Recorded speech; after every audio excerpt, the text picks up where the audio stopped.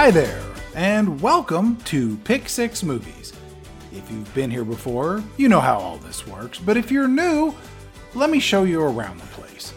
This is Pick 6 Movies, a podcast where each season we select 6 movies that are all related to one theme. Then on each episode, we explore the people in front of and behind the camera to try to make sense out of how and why each movie was made. But that's not all. After that, we give you a detailed review of the entire movie to see if they're any good. I'm Chad Cooper, and along with a delightfully charming friend of mine, Mr. Bo Ransdell, we are working our way through this season's theme, You Can Do It, featuring 6 movies all about one thing, S-E-X. This is episode 5 out of our 6-episode run, and in this episode we are discussing Basic Instinct, a crime thriller that was wildly successful thanks in part to one of the most famous scenes in motion picture history. But a little more on that later.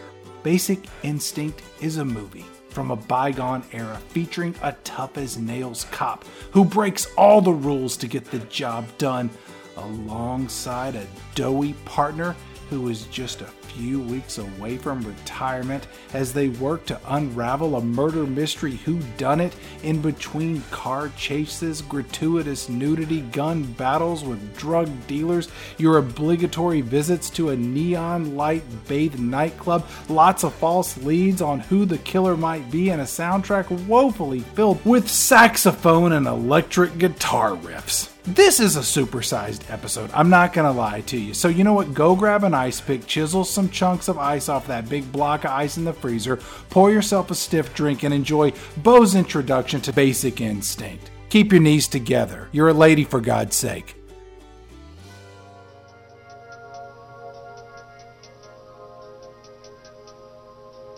If you wanted something dark and fun at the cinema in March of 1992, the pickings were slim. Sure, you could check out the Rodney Dangerfield soccer movie Ladybugs, and who wouldn't want that? Or maybe the bedroom farce Noises Off, the adaptation of a stage play by acclaimed filmmaker Peter Bogdanovich, and starring Michael Caine. Not exactly the kind of grown-up thing we're looking for, though. Oh wait, here's something. Basic Instinct. The story of a no-good detective and the sultry femme fatale he's mixed up with in the investigation of a rock star's murder. That sounds like something we could do an introduction about. And apologies in advance for use of the word vulva. But hey, this ain't ladybugs we're talking about. It's lady parts. That's right, the movie that wore out the pause button on a generation of VCRs has now gained the attention of Pick 6 Movies. So let's light a smoke, tilt those Venetian blinds, and get downright noir-y. Basic Instinct was first written as an original screenplay by the very successful Joe Eszterhas. Eszterhas was a Hungarian immigrant, a first-generation arrival to the most glorious of American cities, Cleveland. He spent a good portion of his childhood in some of these relatively poor immigrant neighborhoods, but young Joe had a knack for the written word, and making things up. In fact, Joe worked for the Cleveland Plain Dealer, where he interviewed a woman who lived near a recently collapsed bridge, detailing her poverty and her mood surrounding the collapse. Only he didn't. Talk to her, I mean. Turns out, Joe talked to the kids when the mother wasn't home and made the shit up. Sorry, I apologize for the foul language, but this is the Basic Instinct intro. You have to expect some spice. Anyway, this motherfucker, went all the way to the Supreme Court, and the poor woman who was never interviewed was finally awarded $60,000 in damages. Undeterred by something as simple as ethics, Joe Eszterhas turned his ambitions toward that land of milk and honey, where nobody gave two runny goose shits, sorry again, about the veracity of what you wrote. Hollywood. Well, first he wrote for Rolling Stone for a while, and piled up some bad habits and good stories, and then he came to Hollywood, where he penned the Sylvester Stallone labor movie, Fist. After that, he wrote Flashdance, a movie I'm surprised we haven't covered yet, about a woman who works as a welder by day and dancer by night, as played by The Bride's Jennifer Beals. See our previous episode for more on that. He then wrote the noirific Jagged Edge, featuring Jeff Bridges and Glenn Close, then a few movies nobody cares about, like Big Shots and Hearts of Fire and Checking Out. See, I told you don't care. While he was cleaning out his literary sock drawer, Eszterhas was seized by a burst of inspiration. By all accounts, he cranked up some Rolling Stones tunes, one presumes went on to do a molehill of cocaine, and then wrote a script entitled Love Hurts in 13 Days. The script was retitled Basic Instinct, and it was the subject of a bidding war for the rights in the late 80s. Essentially, a bunch of studios all wanted to make this movie, what with it being all murdery and twisty and all, and he ended up selling the screenplay, written in less than 2 weeks, mind you, for a tidy $3 million. The highest any screenwriter had been paid at that point, and placing him in the realm of the Shane Blacks of the world, the guy who wrote Predator and a bunch of action films. Eszterhas was the proverbial cock of the walk. The movie was bought by a company called Carolco. It was a production company that gained prominence in the 80s for making all those Rambo movies, along with the Terminator films. They lined up veteran producer Irvin Winkler to shepherd the project, and everything was ready to go for production. Carolco even found a bankable star in Michael Douglas, who was a big deal.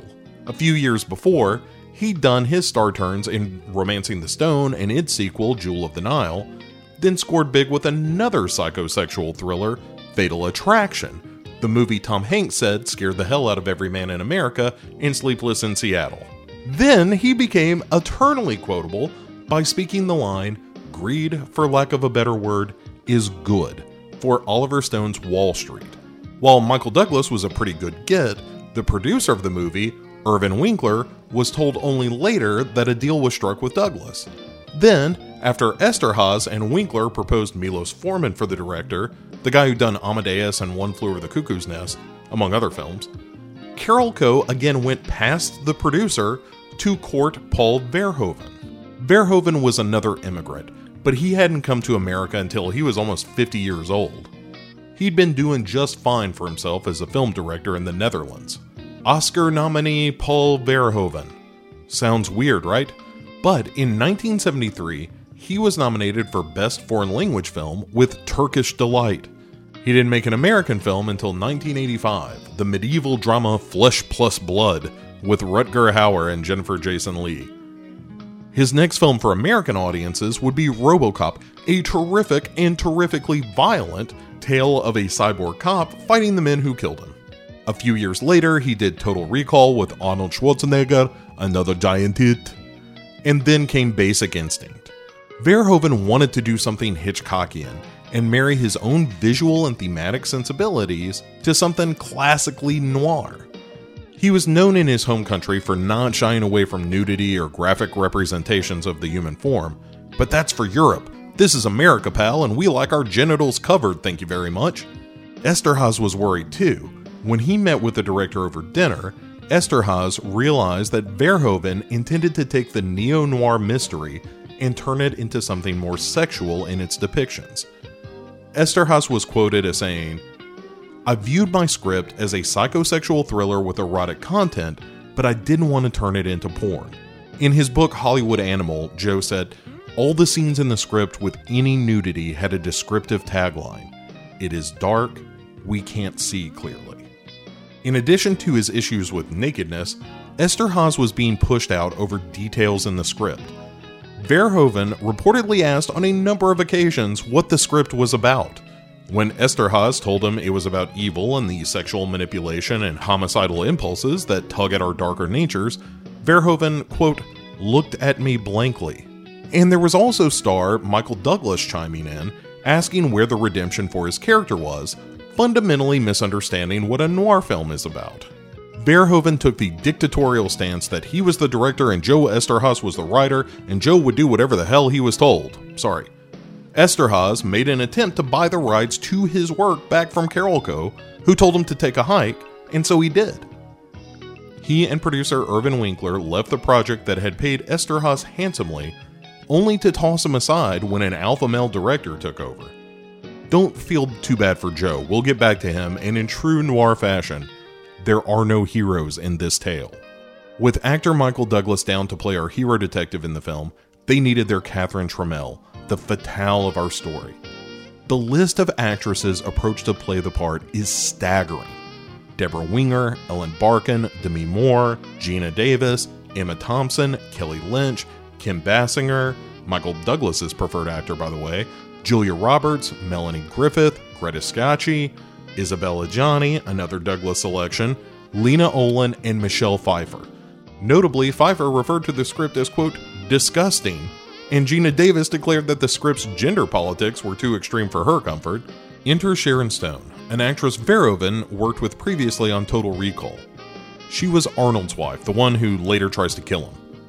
Stone had been relegated to B-work, playing a sidekick to Richard Chamberlain in those Alan Quartermain movies, or bit parts in television movies like Badlands 2005 and Tears in the Rain.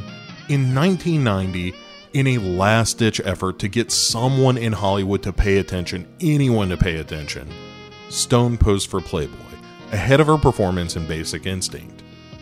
She was actually pretty close to hanging all that acting stuff up and maybe go to law school. And then she had an opportunity to place herself in the running for the role in Basic Instinct, a role she was, by Hollywood standards, not a big enough star to play. She'd even had a copy of the script for months and hadn't even bothered to read it, knowing full well it was way out of her league. But she had a date with Verhoeven, recording some lines for the airline version of Total Recall, and Stone went all out. She dressed to the nines, put her hair up in a French braid, and adopted a cool elegance she believed Catherine Trammell would possess, and between her chilly, confident demeanor and knockout outfitting, Stone proved to Verhoeven she could play the part. Michael Douglas, not so much. Douglas expected a big-name star, not some B-actress who showed her jigglies in Playboy. Douglas said, quote, "I thought, all right, I'll handle this, but I want someone of equal stature to share the risks." Equal stature you can read as a big star like Meg Ryan, easy to mistake his casual dismissal of Stone's relative human worth. Also, he said this after the movie had come out. You know what? Fuck Michael Douglas. Sorry for the language. Also, Joe Eszterhas was brought back into the fold after Verhoeven hired a screenwriter named Gary Goldman to help with rewrites. Apparently, Verhoeven and Goldman were looking to beef up the affair between Roxy and Catherine, and oh, by the way, Michael Douglas still wants his redemption, and they tried their damnedest, to get a scene of Catherine and Roxy doing what comes naturally between two women when written by dudes, wedged somewhere in the film. When they realized no matter where they put such a scene, the movie kinda ground to a halt, and Verhoeven sent Eszterhas a copy of the shooting script they had now settled on. According to Eszterhas, it was, word for word, the script he'd first sold. So now we've got a script, we've got our director. With Michael Douglas and Sharon Stone on board as the leads, Verhoeven cast Jeanne Tripplehorn in the role of Beth. Originally, Anne Archer, who played the wife in Fatal Attraction, was going to be Douglas's shrink in the movie, but the newcomer was hired at Douglas's suggestion. I point out, apropos of nothing, that Jeanne Tripplehorn was 16 years younger than Anne Archer. Weird. There are some really great character actors that round out this cast. George Zunza plays Michael Douglas's partner, and he's done a lot of work, but maybe most in the 90s when he was in Crimson Tide and Dangerous Minds. Actor Chelsea Ross is the police captain, who's kind of a jerk. He was that funny jerk in Major League and the less funny jerk in Hoosiers, but I bet he's nice. Wayne Knight gives a particularly sweaty turn as a fellow officer who gets a peek at Sharon Stone. He's best known as the guy from Jurassic Park, or maybe Newman on Seinfeld. And longtime bright spot of many movies, Stephen Tobolowsky, drops by as a psychiatrist. He was Ned Ryerson. And the crew is no slouch either. Jan de Bont, who would direct Speed later on, serves as a cinematographer here. Jan de Bont is not much of a director, but he was maybe the best working cinematographer of his day, particularly when it comes to action films. He shot Die Hard and The Hunt for Red October and Lethal Weapon 3 and Ruthless People and The Jewel of the Nile, and he worked with Verhoeven on Flesh Plus Blood most recently. I also like to point out that his first TV movie was called Bah September. Those wacky Dutch. And we can't discuss this movie without discussing the shot. And let's just get this over with. This movie became synonymous with a brief shot of Sharon Stone's vulva, or the outer part of the female genitalia, consisting of the labia majora, or outer lips, and the inner lips, or labia minora, and the clitoris, which is not real. The shot came at the end of the day of filming.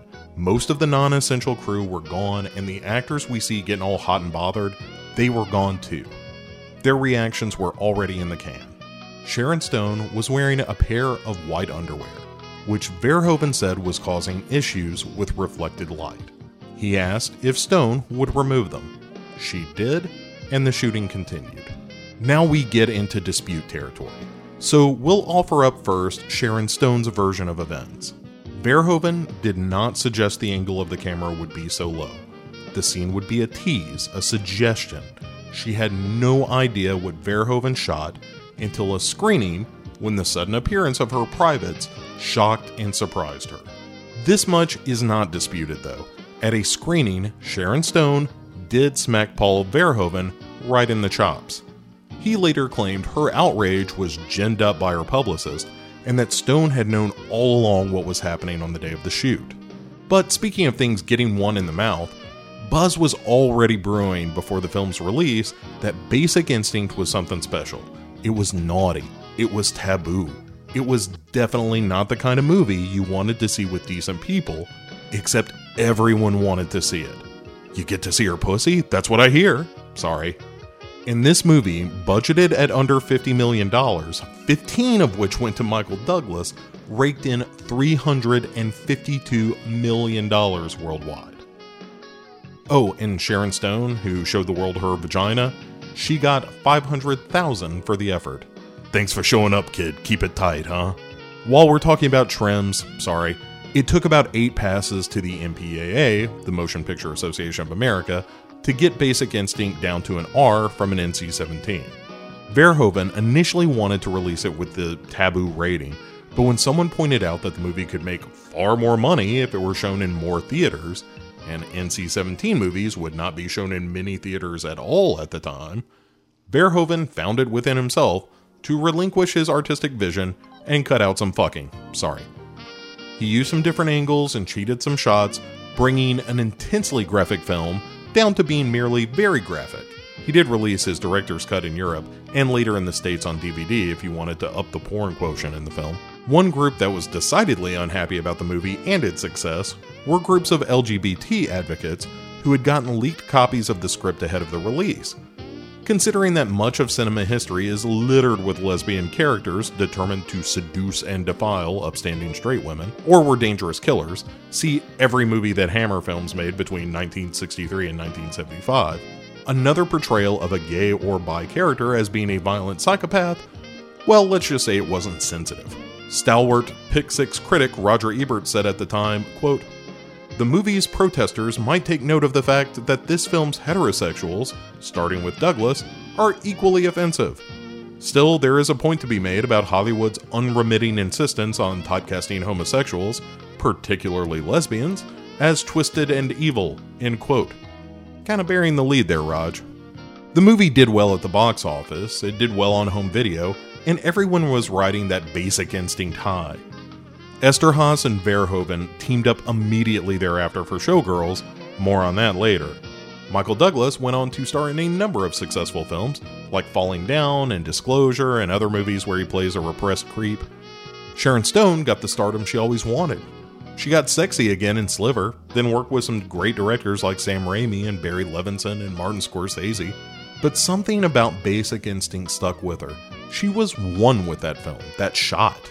And it's a cruel irony, if you believe Miss Stone, that a shot she did not agree to and was horrified by, that was the thing that gave her everything she ever wanted. You know, let's end where we begin, with Joe Eszterhas, our artist who left the production to stand up for his art. He had some regrets later about the film, especially after he was diagnosed with throat cancer after years of smoking, not to mention advertising smoking in the film Basic Instinct. He wrote that smoking shit, into the script for his characters and had such an impact a brand of cigarettes called Basic was introduced after the release of Basic Instinct. But his regret does not extend to speaking well of the woman who made Basic Instinct a hit.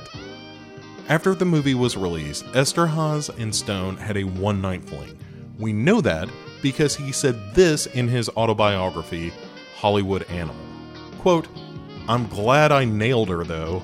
Not because nailing her felt all that good, it was okay, but because as a result of Sharon Stone's presence in my life, I met and married Naomi, my one true love."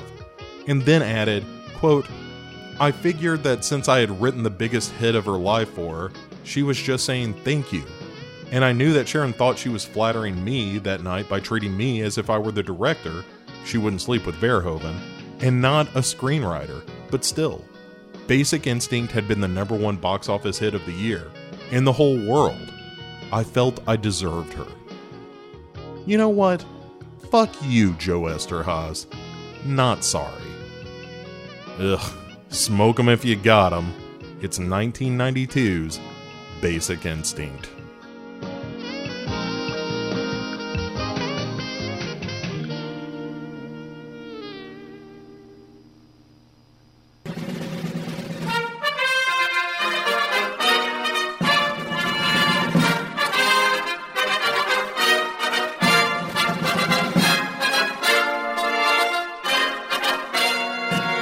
And folks, here we have it.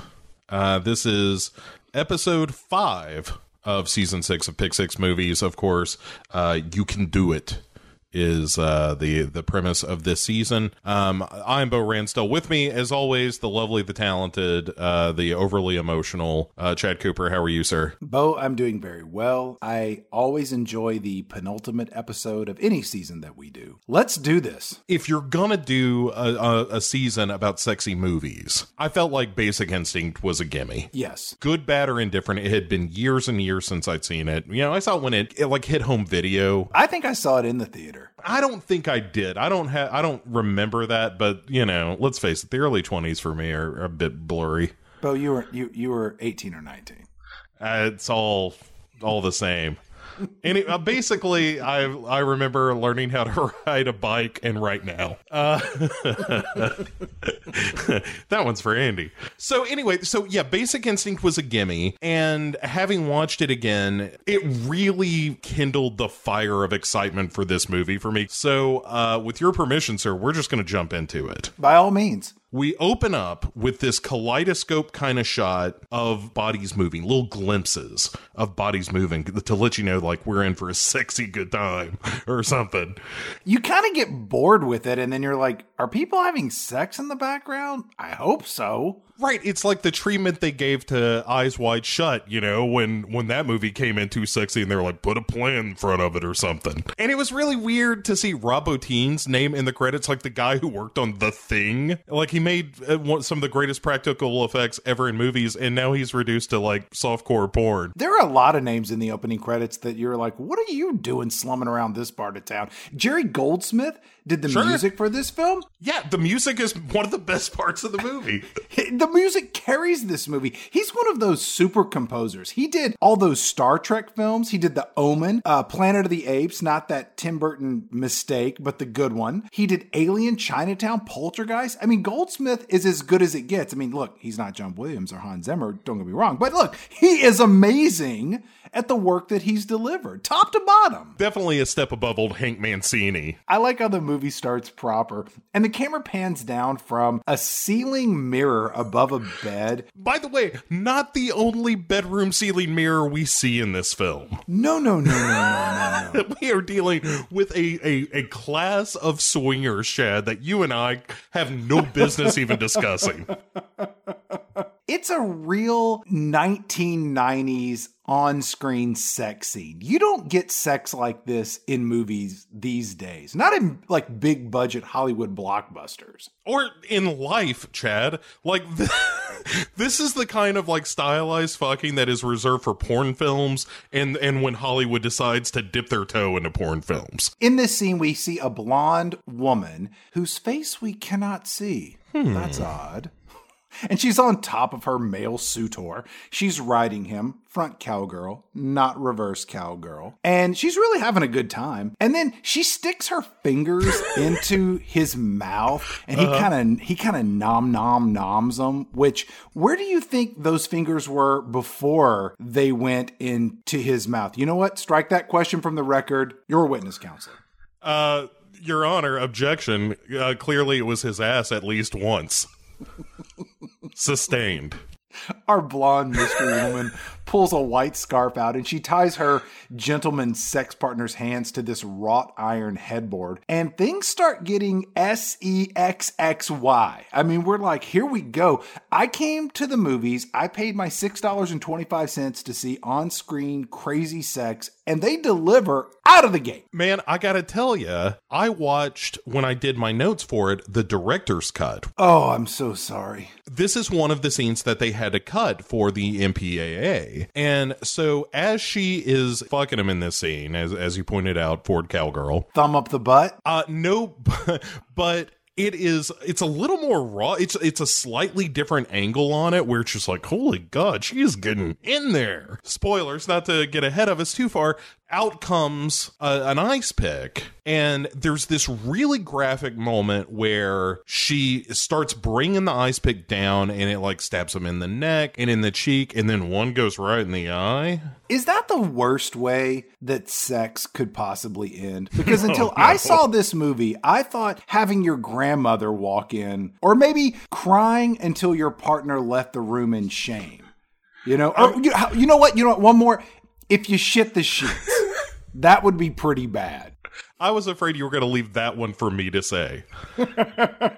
I'm glad you took the hit on that one, because that's the absolute worst. If a lot of explanation, because the crying is a given at that point.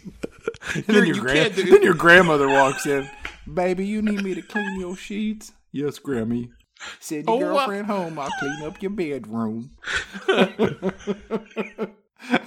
You and I were raised by grandmas. You know, when I hear that sound, I know I need to get you a fresh pair of sheets. You best roll on off that bed. You can keep up what you're doing. That's doggy style. Me and your grandfather did that around the war. Hucklebuck, backside, up, down. You know, we got it all. The point being, as she's stabbing this guy, this is another point where it was an extended scene, because as she's stabbing him, there is a good couple of seconds of her just riding him as the ice pick is coming down in a way that is enthusiastic. It was something. It made the movie kind of better because of how violent it was, as well as being, let's be honest, titillating. It's a good looking lady. I don't understand biology or science or just basic math for the most part, but I would think if you're stabbing someone this much, releasing blood via an alternate path, that the amount of blood that is engorging the male sex organ would diminish, thereby preventing the female partner from extracting as much delight as you've described. Look, I'm not saying it's realistic, Chad. I'm saying it made for a good scene and a good, few minutes alone. So it's the next day. Right. And our heroes, are showing up at the scene of the crime. Yeah, they show up in a nice 1990s unmarked police car. And it's to investigate this murder of this sex crime. It needs the words unmarked police car spray painted on the side, like from Running Scared. It's that car, just sans spray paint is all. Out of this brown sedan pops Michael Douglas. And he's really in his most Michael Douglasness in this movie. He's got his partner, Detective Gus, who's kind of a fat cop partner. Gus is played by George Zunza. Uh-huh. I knew him from the original seasons of Law and Order, and he's one of those character actors. He's been around forever, and he's just vanilla and lovable and perfect for this movie as the fat sidekick detective to Michael Douglas. He is one of my favorite characters, and all of my favorite characters are not the main characters. His character starts out in one place, but throughout the entire film, he slowly becomes a cowboy towards the end of it. And it's like he made this decision about 20% into filming, and he was like, you know what? Give me that hat. Give me that vest. I'm going to be a cowboy. I like that Gus is fat in this movie, and there are really no other fat people. This was at a time where high fructose corn syrup had not been introduced into tap water. He's old school fat. He's just fat because he's fat. Yeah, it's him and Wayne Knight are the two chubbies in this movie, and they're famous chubbies. Like they came from a time where it was like, oh yeah, the fat actor. There's only 3 of them. Stephen Furst was busy this week apparently. Otherwise, you would have had the trifecta. Michael Douglas and fat detective Gus, they enter into this home, and we find out that the murder victim was someone named Johnny Boz, who was this fading rock and roll superstar from a bygone era. And they enter the house, which is full of what appears to be like these African artifacts. He does have a hefty amount of cocaine. Yes. Which is always good to see in your fading rock stars.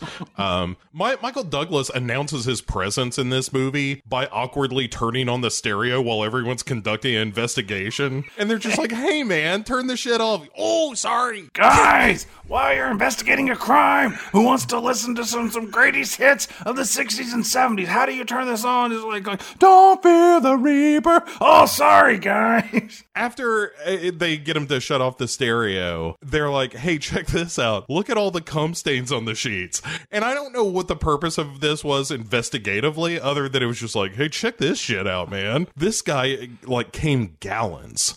And in fact, they comment on the movie. They're like, Michael Douglas says, like, oh, that's impressive. And it's like, yeah, it is, man. This guy was a faucet, apparently. Or he never washed his bed sheets. Oh, I guess this could be cumulative cum, which I guess is the Latin for cumulative. So as they're investigating the room, they get the name and address of Johnny Boz's girlfriend, Catherine Trammell, who is played by Sharon Stone. Yes. They are told, like, get the fuck out of here, go interview her and see where she was and what was going on at the time of the murder. And by the way, you have a 3:00 appointment, Michael Douglas. Don't miss it. With Dr. Beth. We'll talk all about her later. We'll get to Dr. Beth. So then we follow Fat Gus and Michael Douglas to this really nice house, and a maid lets him in. I think that this maid is intriguing because we only see her once when she opens the door to let them in, and then we never see her again. She's the next one killed. It's just, it's one of those situations where the police just don't look into it as much because she was an immigrant. They get into this house and Gus waddles in. Gus seems like the kind of guy who would keep jelly in his pockets in case of emergency. Yeah, peanut butter in one Ziploc baggie, jelly in another. No, not even in baggies. It's just, he just stuffs it in there. Free floating in his pockets. Yes. Hey, check it out. It's like Goober Grape, man. I go, left hand, right hand. It's just a PB&J without the bread. A blonde woman comes walking down the stairs, and we are to think that this is Sharon Stone's character, but it's not. It's Roxy. Michael Douglas says, like, who are you? And Roxy's like, I'm her friend. Which means that Roxy is her lesbian lover. And this movie, as you noted in the introduction, does not do any favors to the lesbian community. No, it is treated as an aberration at best. All of this is just shot through the prism of, like, dude brain on coke. So it's just like, they're real sexy, but also they need some dick. Basic Instinct really deserves credit for putting lesbianism in the spotlight and then handing it an ice pick and a film where it can stab heterosexual cocaine-fueled white men in the head and show a completely reasonable and wholly accurate portrayal of unstable sexuality. As God intended. Do you think Pat Robertson gave this movie a thumbs up or a thumbs down? Because my thought was he gave it a thumbs up for the portrayal of the lesbians as the unholy spawn of the devil that they are. But then he gave it a thumbs down for all of the fucking and the sexy going-ons in the movie. And the drug. Yeah, I think it's a big thumbs down at the end of the day. Which is a shame, because I think that if anyone deserves the kind of fucking this movie portrays, it would be your Pat Robertsons. Roxy says, hey, you two are looking for Sharon Stone. She's down at the beach house. She's not up here at the mansion. Then she adds like a PS of like, hey, by the way, Catherine didn't kill John Boz. And they're like, how'd you know he was dead? And she's like, because you two dumbasses just told me you were homicide detectives. And if this is the quality investigation we can expect out of you two for this movie, we're in for a rough ride. The detectives in this movie are collectively the biggest group of dum-dums you've ever seen in a movie this side of Ben Affleck's Batman. Roxy is like, go check out Sharon Stone, and they hop on the Pacific Highway, which is lovely. They go to the beach house, which, by the way, is just mansion number 2 on the beach. And there are like a couple of fancy sports cars parked outside and that kind of thing. And, you know, immediately Michael Douglas is like, ooh la la, get a load of this joint. He wanders around back. Maybe they have an open window. They go out back and the house is overlooking the ocean, and then they find Sharon Stone smoking a cigarette. And then when they roll up, she turns around and there are these 2 strangers, and she doesn't have a look of, oh my God, I'm gonna die. They're gonna murder me in my own backyard. She's just kind of like, hey, check out these 2 assholes. Because her character in this entire film is the one person who does not give 2 shits about what anybody else thinks, does, says, or feels. And I want to say, having watched this a few times to prepare for this episode, she's really, really good in this movie. I 100% agree that Sharon Stone is singularly the best thing about the movie. Sharon Stone listens to our show every week. And we just want to say, you are fantastic in this movie. Right. Don't listen to the episode on Catwoman. She's just smoking. She's like, yeah, what do you assholes want? I like that she flicks her cigarette off the balcony into the ocean, because only you can prevent forest fire, Sharon Stone.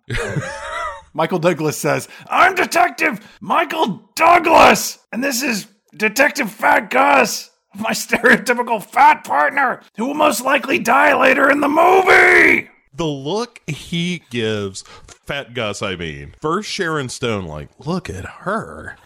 And then at Michael Douglas. And then the look that he is giving Michael Douglas says, look, partner, I wish you the best of luck, because she is so out of my league, I ain't even trying. And it's so heartbreaking, because he's right. He's right. Gus does not stand a fucking chance. He puts a finer point on this later in the movie, but from the very first time he sees her, he's like, nope, not for you, Gus. Guess it's just you and a Boston cream pie tonight. I like that when Michael Douglas introduces himself, he says like, hi, I'm Detective Michael Douglas. And then Sharon Stone says, I know who you are. Which my thought was, that's how I should address every introduction in my life going forward. When someone's like, my name is Donald Smith. Oh yes, Donald Smith. I know who you are. Because it just keeps them on their toes. Like, what the fuck? Like, how does this guy know him? We just met. No. I've done my research. These 2 wonderkins are like, how did you know we were coming? And she's like, you talked to my girlfriend on a stair. You don't remember what happened 15 minutes ago? How could she contact you before we drove here? Fat Gus, get a warrant. She's an alien. I think she might be a witch or a wizard. Pull up her dress. Wait, maybe later. They start talking to Sharon Stone about, they're like, hey, your boyfriend Johnny Boz. And she's like, how was he murdered? And then Michael Douglas says, with an ice pick. Sharon Stone has this look of, well, that's certainly a British murder weapon if I've ever heard of one before. Like, how queer. Yeah, it's a little bit of a, ain't that a goddamn thing? And then they're asking her like, well, you know, he was your boyfriend. She was like, he wasn't my boyfriend. We were just fucking. And they're like, oh my goodness, heavens to Betsy. Gus is like, what are you, a pro? Yeah, and her line is, oh no, I'm an amateur.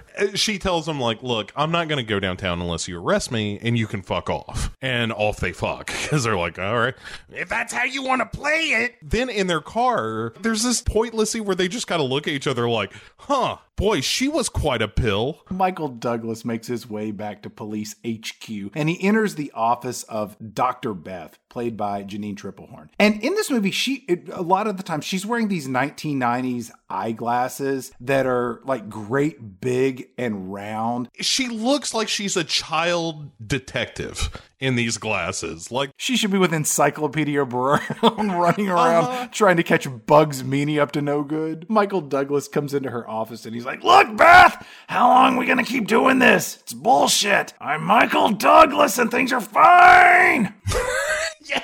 Then he's like, "My sex life isn't that great since I quit having sex with you." And then he holds up his hands and he's like, "I started developing calluses." You are masturbating so much that you have calluses on your hand and you're trying to win this woman back? Look, first off, that type of confession to this type of problem is really, really complicated. In fact, I was like, wouldn't the calluses be on your dick and not on your hand? Or I don't understand how any of this works. Oh, the dick is an oozing mess. The calluses make it worse. In this scene, after he talks about jerking off so much he has calluses, Dr. Beth just lets out this sigh that is filled with disgust. And you're like, well, she's clearly done with this guy, but that's not the case because she's all goo goo gaga for him for the whole damn movie. By the way, he lets it drop because she's like, "Hey, how long since your last drink, Boozy?" He's like, 3 months. And I gave up the smoking too. It makes me so mad. 3 months, you know?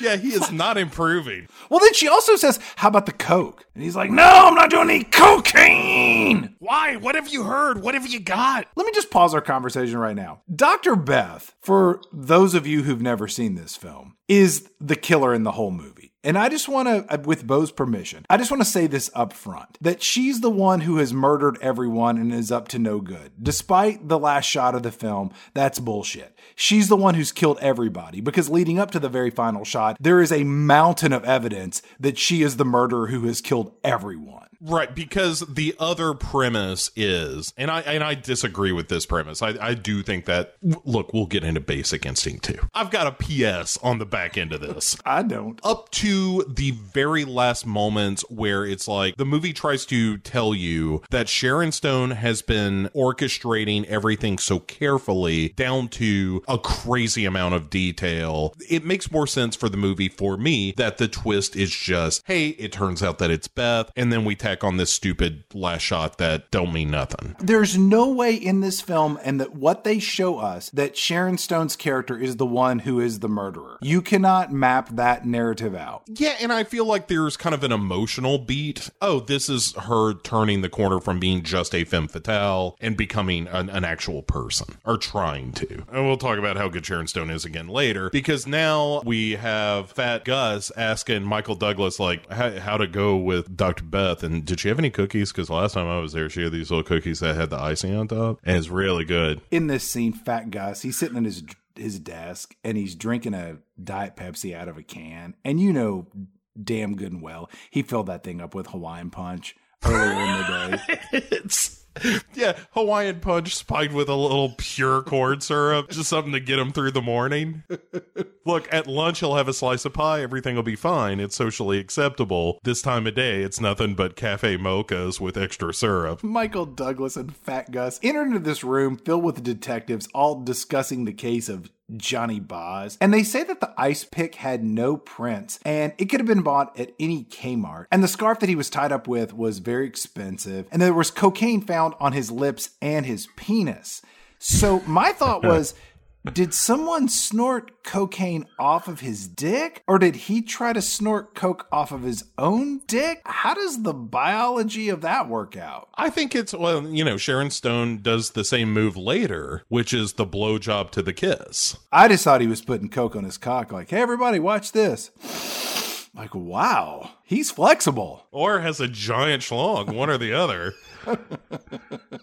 We also learned that Sharon Stone went to Berkeley and she double majored in literature and psychology. Who does that? Double major? What? Right, and immediately they're like, well, that means she can get inside your head. That's a big thing in this movie. She'll play games with your head, Nick. You gotta be careful, Nick. We learned that Sharon Stone's parents were killed in a boating accident, and they left her with a crap ton of money. This was no boating accident. Sorry, I had to get it out of my system. And she was once engaged to a boxer, and she's a lesbian, and she's a successful writer. This woman has lived 10 lifetimes, and she's barely like 26 years old. I like the fact that she writes under a pseudonym, but puts her picture on the book. That's a real 3D chess that she's playing there. Well, like, it clearly couldn't be Catherine Tremell as Catherine Wolfe, because her putting her picture... Speaking of this pen name, they're like, hey, she wrote a book that details a girlfriend killing her rock star boyfriend, and it happened just like it did in the book. So it sounds like Sharon Stone probably fucking did this. Let's assume that this movie takes place in a world that is halfway close to the reality that we live in. Are we as an audience to believe that this woman is reenacting the events of the book that she wrote? Because that is just stupid. That would be like Stephen King trying to get voted prom queen at a high school. Right, or like killing his worst enemy via rabid dog. The name of Sharon Stone's murder novel is Love Hurts. Which was the original name of the script, yeah. Well, I'm glad they changed it because it was stupid. They should have changed the name of her novel to Basic Instinct. It's really frustrating that it took to the sequel for someone to use the words Basic Instinct in the movies. I loved it because it's so generic. After this, Michael Douglas calls Fat Gus because he's reading at home. Time to read a good book. And he's reading Love Hurts, and he calls up Gus, and he's like, you'll never guess how she killed him. Coronary heart disease? Because that's what my doctor tells me he's going to do me in. Type 2 diabetes? Was that on the plate? Speaking of on the plate, I got these cupcakes. There were 8 of them for $16. They're that good. I think that a couple fell on the floor because I don't remember eating them. I think I got rats. Did you know that pajama pants have pockets in them and they can hold a lot of peanut butter and jelly? The only problem is my thighs get sticky. In case you have a dream about needing to make a sandwich, you got it all covered. One time I had a nightmare that there was no peanut butter. And then I woke up and realized there was. Fat Gus. What are we going to do with you? Just love him, and that's all you can do. Bury him in a piano box. That's what you do with that guy. You have to carve out his wall to get him out of there when he dies. You have to do a Gilbert Grape on him. Anyway, back at the police station, Stephen Tobolowsky shows up to add a little spice to this movie. We last saw him in season 3, episode 4 in Memoirs of an Invisible Man, a movie that took place in San Francisco. I think that this might be the STU, Stephen Tobolowsky universe. Oh, man. Set in San Francisco. We have Memoirs of an Invisible Man. We have Basic Instinct. He shows up in Sneakers, which is in San Francisco. That's right. I think we're onto something here. Am I right? Or am I right? Am I right? Right? Am I right? I'm right. It makes it a better world. I swear to God, I could just watch him talk about nothing all day long. And even in this movie, when he is laying it on thick, where they're just like, hey, Stephen Tobolowsky, thanks for dropping by. What do you think about this killer? You don't have to name names or nothing. He's just like, this killer is the worst killer that has ever lived. No matter who it is, it could be the writer. It could be somebody pretending to be the writer. Either way, it's a diabolical murderer. And everyone's like, no shit, keep going, Stephen Tobolowsky. All right, imagine the worst thing you can in your mind. Like a baby vomiting spiders, and then it gets worse. That's the kind of killer we're dealing with. A baby vomiting spiders kind of killer. He owns this scene. It's the best. He says there are 2 things that are happening here. Number 1, Sharon Stone is acting out her book and she is the killer. Or number 2, someone read her book and they're acting it out and they're the killer. Yeah. It's like, thanks for dropping by. I mean, yes, it's her or someone else. Thanks for narrowing it down. That's what he says. To the world. During this scene, Dr. Beth is beside him. Remember, the murderer of the movie, most likely. And she's sitting there giving him the old, like, yeah, what he says. Like, don't let on that you've murdered everybody. Right. Don't be that guy, Dr. Beth. That's just like, me. I mean, don't take the credit before the time is right. During the scene, Fat Gus admits to the broader group of detectives, hey, I can't tell shit from Shinola. I don't even know what the hell you're even talking about. Fat Fat Gus is a detective, and he just admitted in front of his peers, other professional detectives, that he is just a bumbling dumbass who cannot understand basic movie science. You know that Dr. Beth has to translate for him because Tobolowsky's, Book of Revelations description wasn't sinking in. And so Dr. Beth has to be like, well, now, Fat Gus, you know how donuts are shaped, right? And he's like, well, of course, doctor. Well, they're either circles or they're sticks, or sometimes they're squares or bear claws. Well, just for now, just think of the old-fashioned round donut. Okay, I'm with you. Now, that's a normal brain. Mm-hmm. Now, those misshapen donuts that you bring into the office because they're cheaper? The ones I get from the dumpster every night, yes. Those are misshapen. Oh. That's like the broken brain of a killer. Oh. And these killers eat those donuts. They could eat those donuts. More importantly, their brains don't work so good, and we need you to find those people. Right. If a detective were to eat a lot of those donuts, would that detective become the killer? If I eat the wrong donut, could I then become a murderer? In this scene, Dr. Beth jumps in and she says, hey, Sharon Stone wrote a book and she might be reenacting the plot from this book. And by doing so, her book would provide her an alibi and therefore she wouldn't be the prime suspect in this murder case. It's a real kind of Victor-Victoria moment. And sadly, it just kind of ends there. It's not, I wish the whole movie were just Stephen Tobolowsky telling us how terrible the murderer is going to be, but we've got to leave the room. And they're kind of debating whether or not to bring in Sharon Stone, and they're saying, if they do this inappropriately, she could sue them and blah, blah, blah. Michael Douglas is like, she won't do it. She wants to talk. Fat Gus is like, takes one to know one, I guess. In terms of them both being crazy, which is right next door to the I'm rubber, you're glue defense. At the end of the scene when Tobolowsky says, you're dealing with someone who is very dangerous, someone very ill. And it's this real Carcarius, a great white moment. You don't know the level of sophistication that you're dealing with. And then when you figure out what it is, it's just like, well, this is just a dum-dum.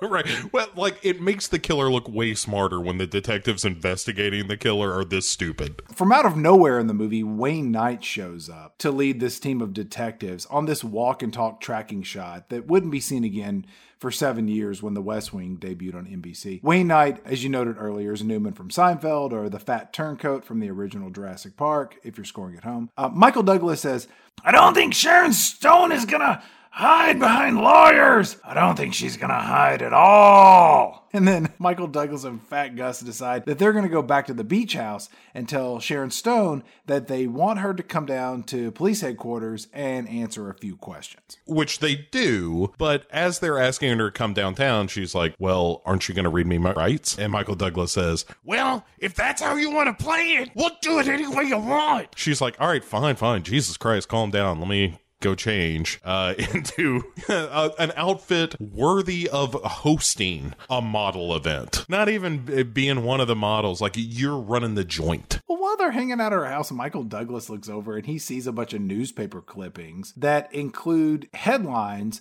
focused on him and his indiscretions related to being jacked up on cocaine and shooting a couple of innocent tourists. Yeah, like you do in San Francisco, apparently. And also, while he's poking around, he sees that Sharon Stone's getting dressed in the back bedroom and just decides to get himself an eyeful, He sees her ass and he sees her breast reflected in a mirror as she puts on her clothes. Let me ask you a quick, have you ever accidentally seen anybody naked? Not anybody I wanted to. A friend of my wife went to an open house and the front door was locked, and then she rang the doorbell and she looked inside the house and there was a reflection in a mirror, and she saw a male realtor who was showing the house. He was giving a blowjob to another guy in the kitchen of the house. But as soon as she rang the doorbell, she was like, oh shit, I can't leave. And as soon as she did this, the realtor and his partner partner kind of readied themselves and they came to the front door, whereupon the woman, who is the star of my story I'm telling, she got a tour of the house by the realtor, and everyone that was a party of this tour didn't know that the other person knew what the other person was up to or what they didn't know. Right. It was a glorious story as they told it. Like, really? I love this story. I wish I could have been a part of it. I wish I could have been her. I don't know that I would have been the blowjob or the blowjob getting guy, because that's probably garners more embarrassment or a sense of self-consciousness. It depends. If I were the guy getting blown, maybe. Just to be like, that's right, I just got a blowjob. I'm thinking if I'm her, I'm like, there's no way I'm ever buying this house. I can't cook in a kitchen where this was the realtor blew a guy. At that point, why even take the tour? Like, you're just wasting everyone's time. Like, I can't make a nice, like, curry chicken without thinking of a blowjob. The guy answers the door and it's me. Come on in. I'm like, you know what? I saw you giving that guy a blowjob. I hope you sell the house. And then you just turn around, you 180, pivot on your heel, get in your car, and you head off to... Maybe get a blowjob of your own, There you go. Like, maybe it's in the air. When Sharon Stone is getting dressed in this famous white dress and she puts her hair up, it should be noted that she is not wearing a bra, nor is she wearing underwear when she puts on this very elegant, shortcut, white, I guess, dress. Yeah, looking very fashionable. It's important later because we're going to see her vagina, and you need to know she's not wearing underwear. That's all I'm trying to say here. Right, it's just good filmmaking. It's basically Chekhov's vagina. And so she's in the car with Michael Douglas and Fat Gus, and she says, hey, can I have a cigarette?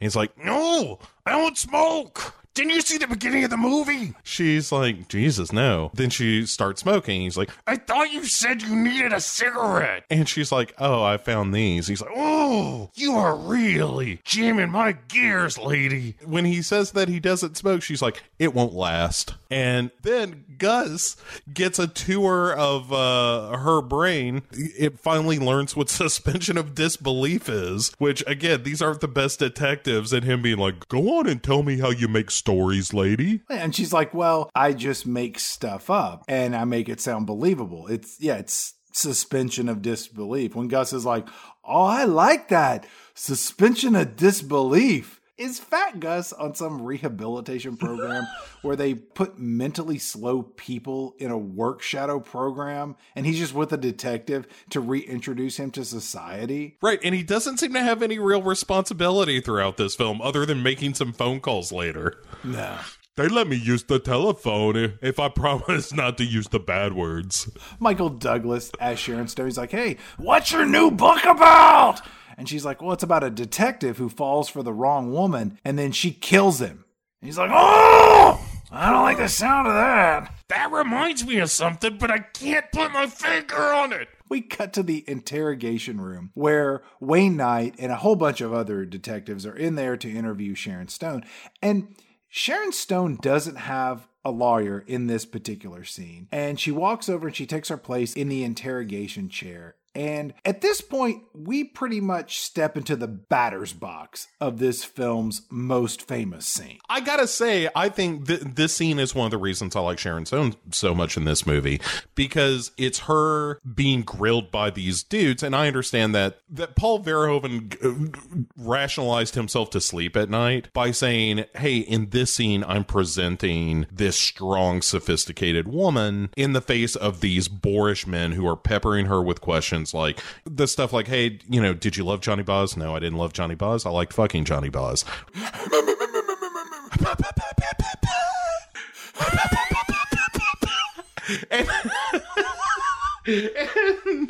Oh, the classics, man. It's just this kind of back and forth where the camera's zooming in on people as they lean forward, or like very noir kind of filmmaking. And, tell me about cocaine. Yes, I liked cocaine. Nick, have you ever fucked on cocaine? That's great. Don't you think? He's like, I don't know. I never fucked on cocaine. Oh, is that right? And it's just this real rapid fire back and forth. And again, Sharon Stone acquits herself really well in this scene, and she comes off being more than the equal of any man in the room. Fat Gus asked Sharon Stone if she's ever used drugs. And she's like, well, yeah, I've used drugs. And Fat Gus is just like, oh, I got one in on her. That was a yes. Yeah. I like when she says, did you tie Johnny Boz up? And she's like, no, I liked him when he touched me. I like hands and fingers. Just as a concept, I like hands and fingers. You can do it. You can grope and you can grab and you can poke and you can insert and you can stroke and you can fondle. All those things with hands and fingers can be done. I feel like I'm right on the edge of a really filthy Dr. Seuss book. It's at this point in the film that Sharon Stone uncrosses her legs and exposes her vagina in this movie's most memorable scene, as you noted in the introduction. This is a very shocking scene. It was very shocking when it happened. I think even now there is a bit of surprise. And I wanted to ask you, Bo, I've got a list of movies here that have some pretty shocking reveals. And I would like for you to tell me whether or not these scenes were more or less shocking than Sharon Stone revealing her vagina in Basic Instinct. I was told there would be no math. This is more shocking or less shocking? More shocking or less shocking than Sharon Stone and her vagina. Correct. Gotcha. In a little game I like to call, is this scene more shocking than seeing Sharon Stone's vagina in Basic Instinct? I didn't understand the premise until the title. Got it.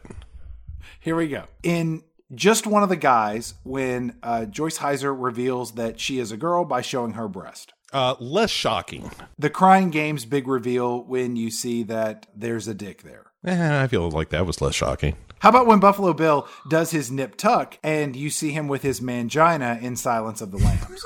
I don't know. Is shocking and disturbing the same thing? Just answer the question. More shocking. That was haunting. How about that nude old lady witch ghost in The Shining when you saw her breast? Oh, yeah, that was that was less shocking. Kathy Bates in About Schmidt. More shocking. Katie Holmes in The Gift. Less shocking. Jamie Lee Curtis in Trading Places. Less shocking. The three-nippled fortune teller in Mallrats. Oh, less shocking. What about after she peeled off and ate one of those nipples? Oh, far less shocking. Jason Segel's wiener in Forgetting Sarah Marshall. Oh, more shocking maybe. Yeah. Puppet sex in Team America World Police. Definitely more shocking. What about when those naked breasts popped across the screen in Airplane? I don't know. Again, I don't think that was shocking. I think it was hilarious and wonderful. Brooke Shields in Pretty Baby. That was more shocking. That was inappropriate. I don't even like that question. Strike that from the record. Dr. Manhattan's glowing blue dick in Watchmen. Less shocking. Bart Simpson's penis in the Simpsons movie. Less shocking. Ewan McGregor's penis in Trainspotting. More shocking, maybe. Ewan McGregor's penis in Attack of the Clones. Less shocking. Anytime you ever saw Borat's penis. Less shocking. What about Dirk Diggler's penis in Boogie Nights? Less shocking because it was fake. You win. You got 7 points. Nice. You needed 5 for the win. Great. I like that game.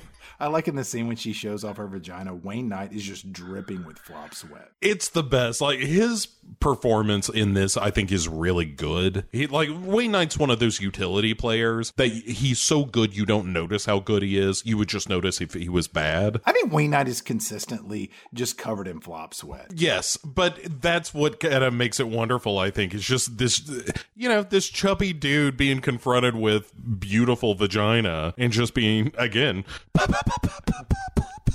Michael Douglas calls out Sharon Stone for playing games, and then he brings up the fact, he's like, hey, your boxer husband was dead! Were you fucking Johnny Boz? Was that a goof? And Sharon Stone's like, nah, hey, Michael Douglas, didn't you ever fuck somebody when you were married? And then you're like, wait, Michael Douglas was married to who? Does he have kids? Does he have a life? This seems like it should have been important. How is it coming up in the interrogation of a woman who just showed us her vagina? It doesn't matter at all in this movie. Even more importantly, it's brought up maybe one more time in the movie, but does not matter. At this point, Sharon Stone is like, hey, if you assholes think I'm such a murderer, how about I take a lie detector test? And they're like, oh, now we got her. Michael Douglas is like, hey, this doesn't prove anything because somebody can beat the machine. I know people who have done it. Surprise, surprise. Like, I have a friend asking for a friend. Do you think it would be possible to maybe take a lie detector test and lie about having shot somebody, say? After she passes the lie detector test, she's like, so I need a ride home. Which one of you assholes is going to do it? And they're like, how about you, Michael Douglas? So he's like, all right, I'll give her a ride home. Not the kind you're thinking, but maybe that. On the ride home, Sharon Stone asked Michael Douglas if he took a lie detector test after he shot all those people while jacked up on cocaine. And he's like, I passed, didn't I? I didn't. Cocaine. Quit asking me questions.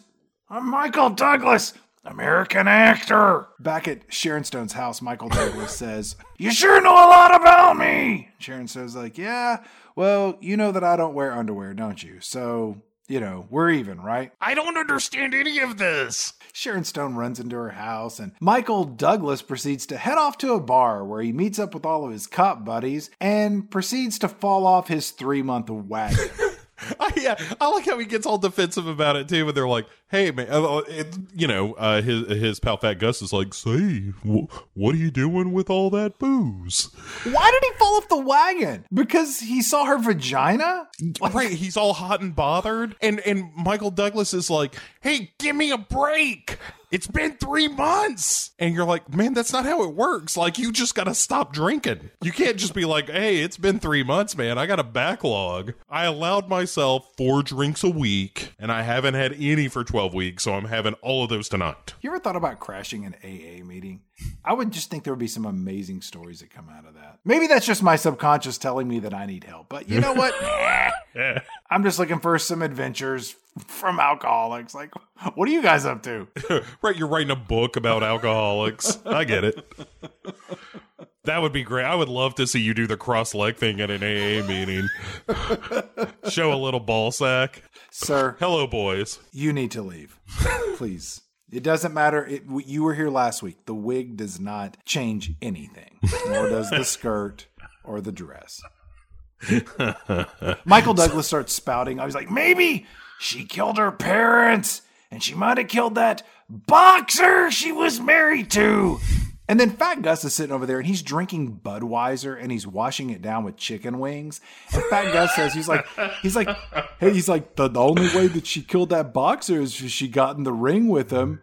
And, cause that's where he died. And then the lieutenant's there, he's like, yeah, maybe she grew an afro, developed a hell of a left hook, and she put shoe polish all over her face. Whoa, whoa, whoa. Why are we talking about blackface in this movie?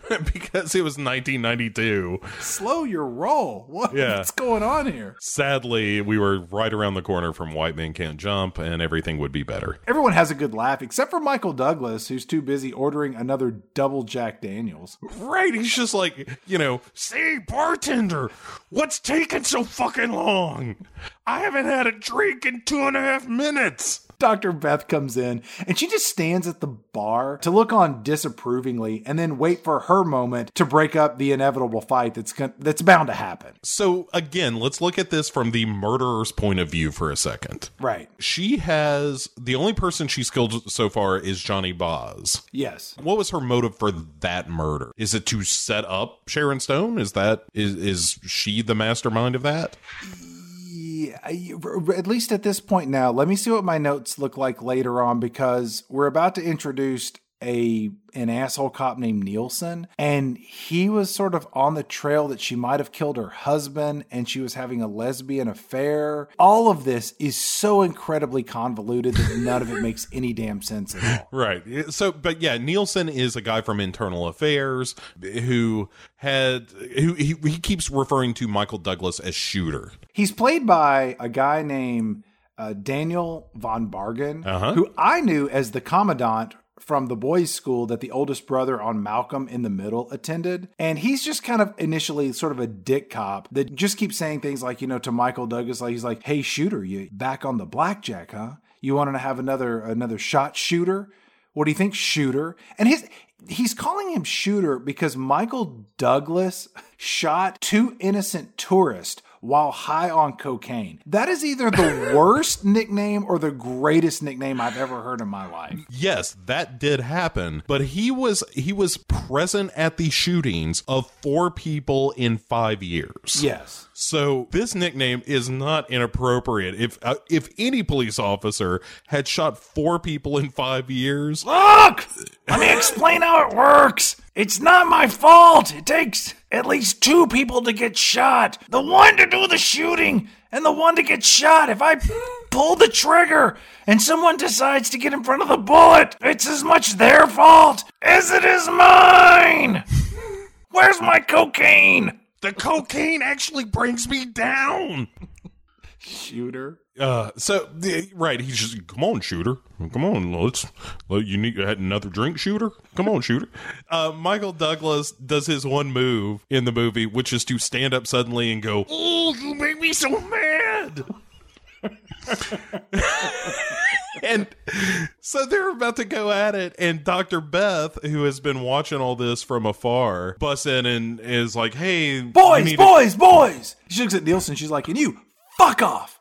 You're right. Fighting over little old me. And they're like, no, he just makes me so mad. Come with me, shooter. She gets him out of there, and he's all horned up. And he's like, oh, you want to get out of here? And she's like, yeah, I guess. I mean, you haven't shown me any interest at all in days, but why not? I like to be jerked around emotionally. They go to Dr. Beth's apartment, and it's in this other building, which who knows how far away it is or how far that they walk, but that has not tamped down Michael Douglas's rage at all. Once they get inside the apartment, there is another building across the way that you can see through these huge windows. And in this other building, there is a perpetual dance class that is being conducted. It is both distracting and mesmerizing at the same time. Yeah, I still believe it is the Verhoeven tip of the hat to Rear Window, because he wanted this to be his, Hitchcock film, but he can't not make schlock. So it became a really schlocky Hitchcock film, which, God bless him, man. There's a place for schlock, and it's called Starship Troopers. Once they're in this apartment, Michael Douglas grabs Dr. Beth, and they start doing a lot of Hollywood kissing with that sloppy dog tongue mouth thing that people do in movies. And there's a lot of biting of lips. And then Michael Douglas just rips off Dr. Beth's shirt. No, spins her around, tosses her over the back of her chair. When she tries to get up, he pushes her down, then jerks her panties off while she's saying, no.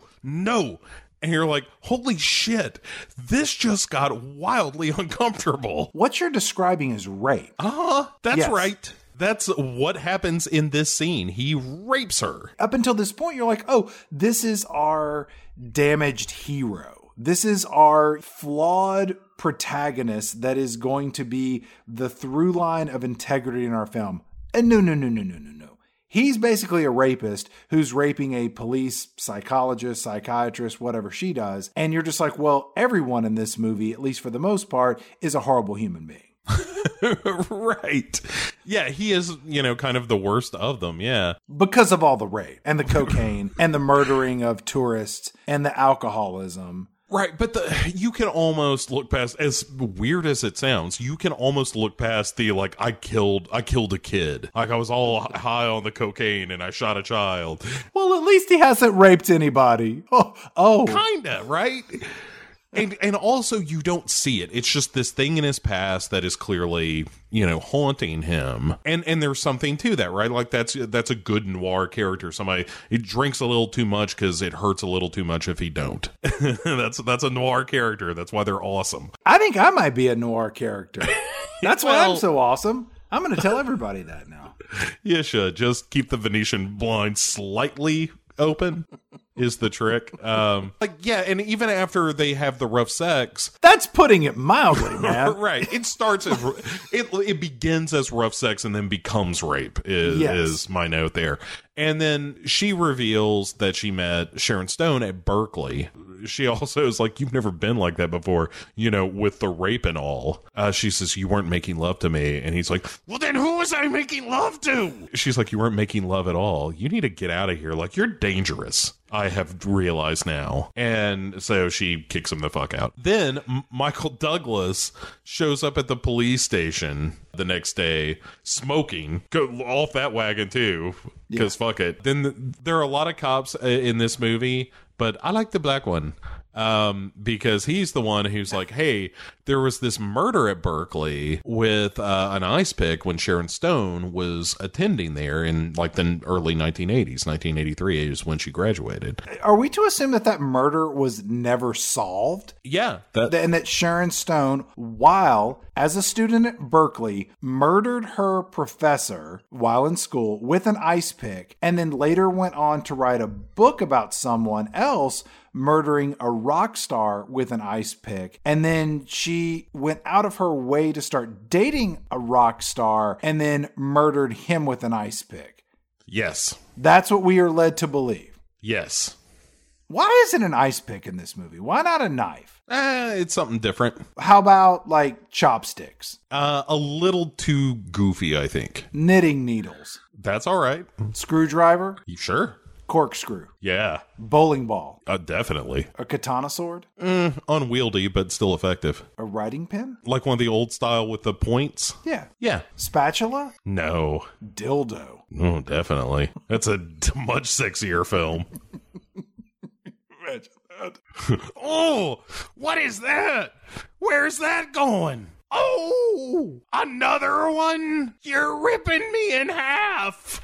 All the cops in this movie, they split up to go do some investigating.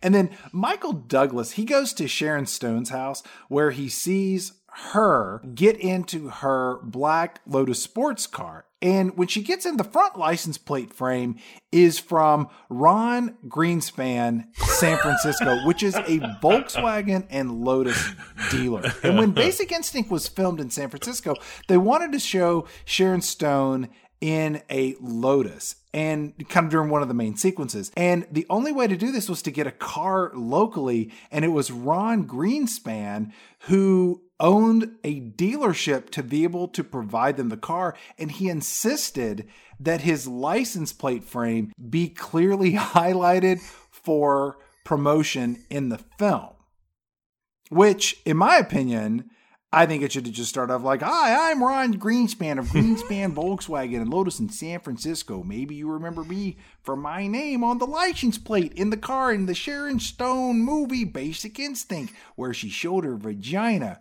Are you in the market for a new Volkswagen or Lotus and live in the greater San Francisco area? Then come on down to Greenspan Volkswagen and Lotus, where we won't double cross you or ice pick your pocket to make a great deal. Got a used car to trade? Then bring it on down. You show us yours, and we'll show you ours. Selection, that is, of low-mileage, high-quality automobiles. Come down to Ron Greenspan Volkswagen and Lotus, where your Basic Instinct will get you a great deal. You are so much better at this show than I am. It's all the same voice. Michael Douglas follows Sharon Stone on this winding road up this California highway that has clear double lines. If ever a road needed triple lines to say do not pass, this is the road. And Michael Douglas is doing the worst job of tailing someone in the history of ever. I argue he is doing the most Michael Douglas job of tailing someone, just like, oh, as close as I can get. Drivers in a demolition derby are less conspicuous in their attempts to remain anonymous during battle. If I get close enough, I'll just jump on her hood. It'll save gas. Michael Douglas is swerving in and out of traffic until like a Greyhound bus, rightfully so, almost pushes him off the side of this mountain like horns blaring. And then Michael Douglas is just screaming out like, God damn it! How am I supposed to say 0 car lengths between her and all of the people obeying the basic rules of the road? And so he's so furious about people driving safely along this twisty mountain highway. he then makes it to the next town, and he's just filled with rage of just like, fuck! How am I ever gonna find Sharon Stone's car? Oh wait, there it is. Yeah, it's just the first place he looks. It's the best. Like, after all this, God, how will I ever find her again? Yeah, it's the best. He parks his car right across the street from the house where her car is parked. He parks in a place where you would park if you were going to an adult birthday party. It's not right in front of the house. It's like 2 or 3 car lengths away, so that either one, you won't be an asshole as parking that close, or 2, more pragmatically, you're not going to be blocked in by other cars that may show up. Right, like, you're not gonna be there all the goddamn day. No. And at a certain point, you don't want to be the asshole that's like, hey, Jerry, I need you to move, and I know that Mike's behind you, and I think Shelley is beside you, so can all of you back up 30 feet so I can leave? You're leaving already? We just got started. Shut the fuck up and get in your cars. Dance Revolution. We just got it out. You get in those cars right now, or I drive through them. Michael Douglas, he gets out of his car after he parks, and he's like, well, it's time for some good old-fashioned American detective work. Let's walk up to this house and open up the mailbox and take out the mail. It's not a crime if the homeowner is a communist, which clearly this person is. Let's see what's going on in the mailbox. And he opens up this mailbox, and inside there's mail from a woman named Hazel Dobkins, which, if ever a Harry Potter name there was, it's Hazel Dobkins. Right. I think she teaches the fungus class. Oh, Hazel Dobkins, come right in. I'll show you the wonders of mushrooms.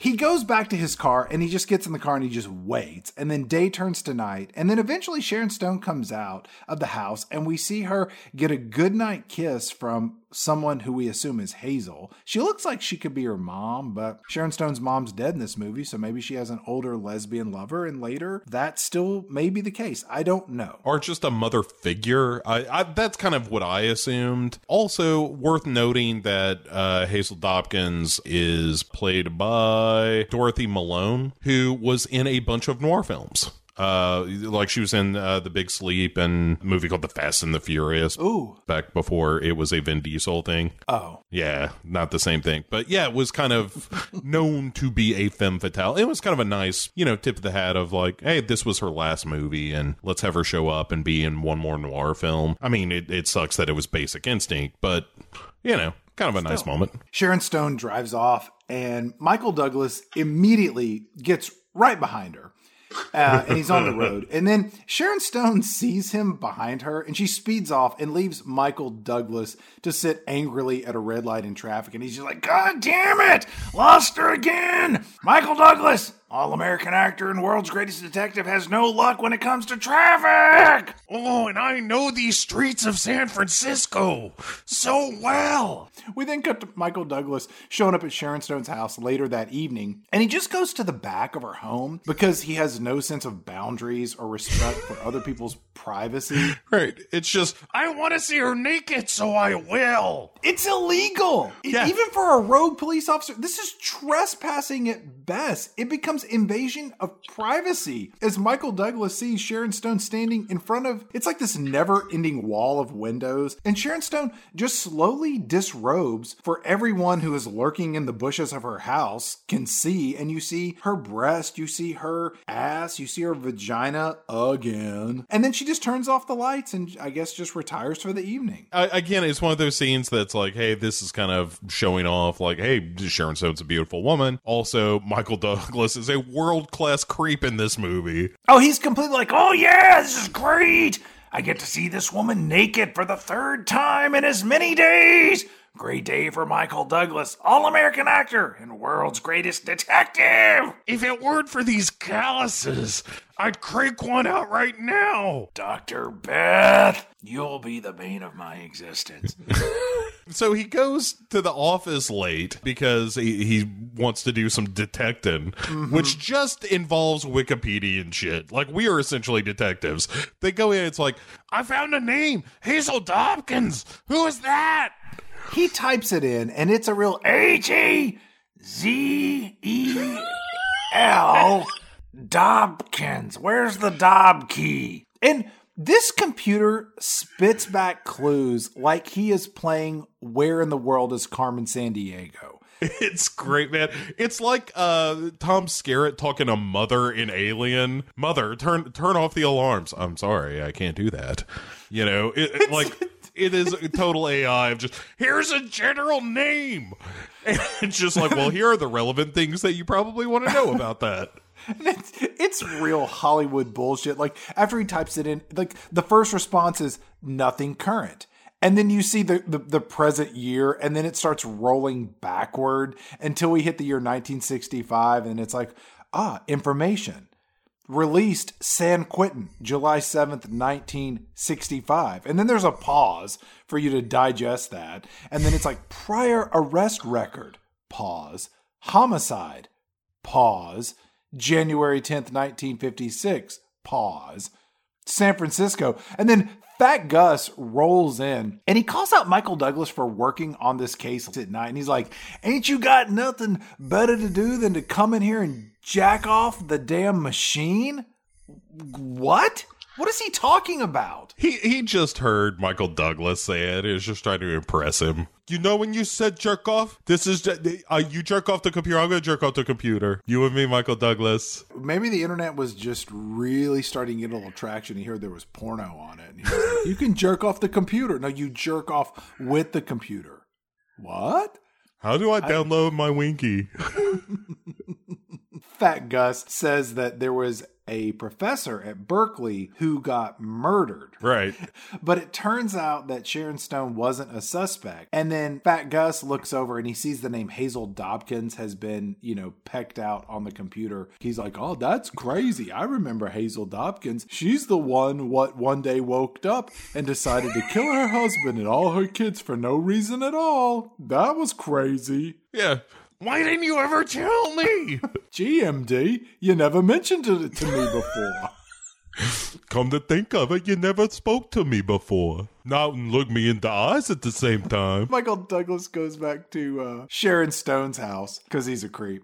She just lets him in, and she has this crazy stash of newspaper articles all about Michael Douglas. And Sharon Stone says, "Yeah, I'm using you as the inspiration for the detective in my new book. You don't mind, do you?" And then Michael Douglas was like, "I don't mind. I'm Michael Douglas. Inspiration's what I do. I'll be immortalized in literature. It feels great." Michael Douglas says, "I got some questions for you, Sharon Stone." She's like, "Well, I have some questions for you." And then Sharon Stone pulls out this just brick of ice and she smashes it on the counter with her hands and a bunch of it crumbles to the floor, which if that ice melts, that is a slipping hazard. Mm-hmm. Not to mention water stains. Sharon Stone starts stabbing the brick of ice with an ice pick on the countertop, and it's not even in a sink. This is just impractical behavior. This isn't like the year 1894 and a train pulled up and gave you a block of ice. None of this makes any damn sense at all that someone would be doing this. It's incredibly inefficient, and in fact, when he's like, "Why do you keep using an ice pick?" And she's like, "I like rough edges." You like rough edges? Explain yourself. Ice cubes don't have rough edges. They have jagged edges. But it's still smooth. It's ice. You don't make any sense. Don't you have a thesaurus? I thought you were a writer. Paint on the canvas of the blank page with your words. I'm Michael Douglas. And she's just like, "Yeah, well, if you know so damn much, how about shooting those 4 people in 5 years? And hey, how much cocaine were you doing on the day of the shooting?" And he's like, "I don't know what you're talking about. Why do you have some cocaine?" And then she says, "I think you liked it, shooter. And that's maybe why your wife killed herself, maybe." And you're like, the fuck? Not only did he have a wife, she's dead and killed herself? Right. What? And then, and while he's like, how did you know that? Roxy shows up. She and Sharon Stone kiss, and while it's just a gratuitous grab of her tit by Sharon Stone, which I kind of like, where she's just like, look at this. Hand right there. Michael Douglas is like, wait, what did it just happen here? And then he stalks out, and Sharon Stone, laughing, calls after him, you're gonna make a terrific character, Nick. Michael Douglas, all-American actor, knows when he's not wanted. Knows when he's at third wheel. Exit stage left. Looks like it's just you and me, old pal. I mean my calloused hand. I like to call him Rosie Palm and our 5 friends. Are you a big fan of... Shit, who was it? Jackson Browne, that's who sang it. Remember, you know the song, Rosie, You're All Right? You wear my ring when you hold me tight. The whole thing's about jerking off. When I think of jerking off songs, I think of My Best Friend by the band Jellyfish. Different thing. When I think about songs that are about jerking off, I think about My Ding-a-Ling. Yeah, and maybe the song by Blind Melon Chitlin. And Stroke It. You can't forget Stroke It. Sure.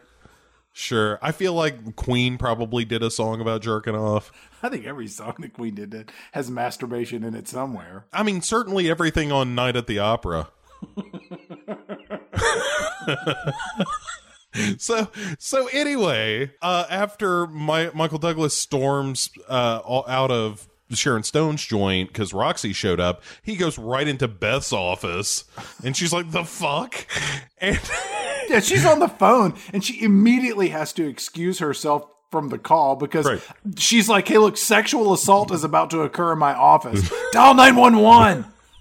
Isn't that you? Aren't you the police? It's the other one. The ones who'll pay attention when a woman yells rape. Oh, those haven't been invented yet? Okay. Wait, 9911. Wait, I have to dial 9 to get out. Is it 9, then another 9, then 911? It's too late. He's here. Get a load of this one, Jimmy. Must be her time of the month. She says that someone's come into her office and is trying to rape her. I mean, can you believe it? Which he does. He just comes in and she's like, hey, who had access to my file? He's like, they know about me and my cocaine and my dead wife. Which I wanted to ask you, how do you think his wife killed herself when you heard that she had committed suicide? Autoerotic asphyxiation. That's normally my go-to, but I sort of crafted this whole backstory that ended with the rising of the sun and a magnifying glass and a homemade guillotine ending in self-decapitation. Wow. Yeah. It's like if Rube Goldberg committed suicide. You know, but there's something to be said for that. Like if you fell asleep in the pillory and we're like, hey, there's no way I'm going to wake up before dawn, so I just go to bed tonight, and then the guillotine takes care of the rest. Can you imagine? You're sitting in a bar, you're having a drink with Rube Goldberg, and you ask the question, like, you ever thought about killing yourself? And just what happened in his head at that moment of like, have I? Right. A boot kicks a marble that tumbles onto a beam that tilts as the marble rolls, kicks a pail up. The pail has cement in it that drops on another bucket that pulls a string that sets a balloon off, and then a pin pops that, which scares a rabbit, which runs down a track, and it hits this trigger that fires a shotgun right at your fucking face. I was thinking it exposes you a ridiculous amount of iodine that gives you cancer. Right. Like Rube Goldberg would take the long way home. Yeah, sure. It's like, here's lead poisoning. Shit. His version of the mic drop. And you're just like, Rube Goldberg, you are a master. You know what? I'm real upset about the next 7 years of my life being continually painful until I die. But well played, sir. You didn't expect to talk about Rube Goldberg committing suicide when this conversation started. I hoped. So anyway, he after the file, he demands to know who has access to the file, and he's like, Nielsen. And then runs out of that office into another office just to cause some shit in there, where he grabs Nielsen by the lapel and he's just like, hey, how much did she pay you for the file? She knows so much about me. And Nielsen's like, whoa, what the fuck, man? Get your hands off me. You know, his cronies, he's got like, you know, his posse that he rolls with, that one of whom is Special Agent Skinner from the X-Files. In this scene, push comes to shove, and then the guy you're talking about pulls out a gun and puts it to Michael Douglas's head Sure. to calm him down, which I gotta tell you, I find that brandishing a firearm always is the best approach to de-escalating a tense situation. Sure, yeah. As someone who has been at the business end of a gun, it does bring things into focus. When shit gets out of control, that's when you just pull out your gun and everybody's like, you know what, everybody? Just calm down. I've got my gun. You do what the Beastie Boys recommended. Pull out your Jimmy and let two fly. Tranquilo, everybody. In through the nose, out through the mouth. In through the nose, out through the mouth. I'll tell you what, there are a couple people in the back there still chatting. I'm going to fire this just one more time. Bang! All right. I think that got everyone's attention. Now let's just say... Yeah. Fire a gun in the middle of a mall. See how de-escalated that situation gets. You get de-escalated out of there on a stretcher. Everybody in police headquarters, they're all on Team Nielsen, and they're just screaming out like, "You're finished, Michael Douglas! You're headed straight to Thruesville! You're out of here!" And then Michael Douglas makes his way out into the parking lot where Detective Fat Gus comes waddling out, and he's got like a rack of ribs under one arm and a bottle of ranch dressing in the other hand. I saw there was still half a box of donuts on your desk. Is it okay if I take those? I mean, you're not coming back, right? Because I already did. I want to make sure it was okay. They fell in my mouth and I ate them. This is the point where Fat Gus starts his downward spiral into becoming a redneck. And he refers to Michael Douglas in this scene as Hoss, which you're just like, why did you call him Hoss? Because once he does it, he just keeps doing it. Like once, it's like breaking the seal when you're drinking, you know? And it's like, as soon as I start peeing, that's it. I'm just going to pee every 15 minutes the rest of the night. And as soon as you break the seal on Hoss in this movie, every 35 seconds, George Zunza is like, I don't know, Hoss. Between you and me, Hoss, I'm not sure this is right. You understand what I'm saying, Hoss? When he shows up in a cowboy hat, I was like, what the fuck is happening in this movie? Anyway, we'll get there. But so Michael Douglas is at home now watching the Jeffersons and drinking real hard, which... the whole scene, I'm just like, this is amazing. A bottle of Jack Daniels and Jefferson's reruns? That he is barely paying attention to, mostly concentrated on the drinking and grumbling to himself. Why don't you fire me, I'll fire you. And Beth shows up and lets herself in, which is a big mistake, because he's immediately like, what are you doing in here?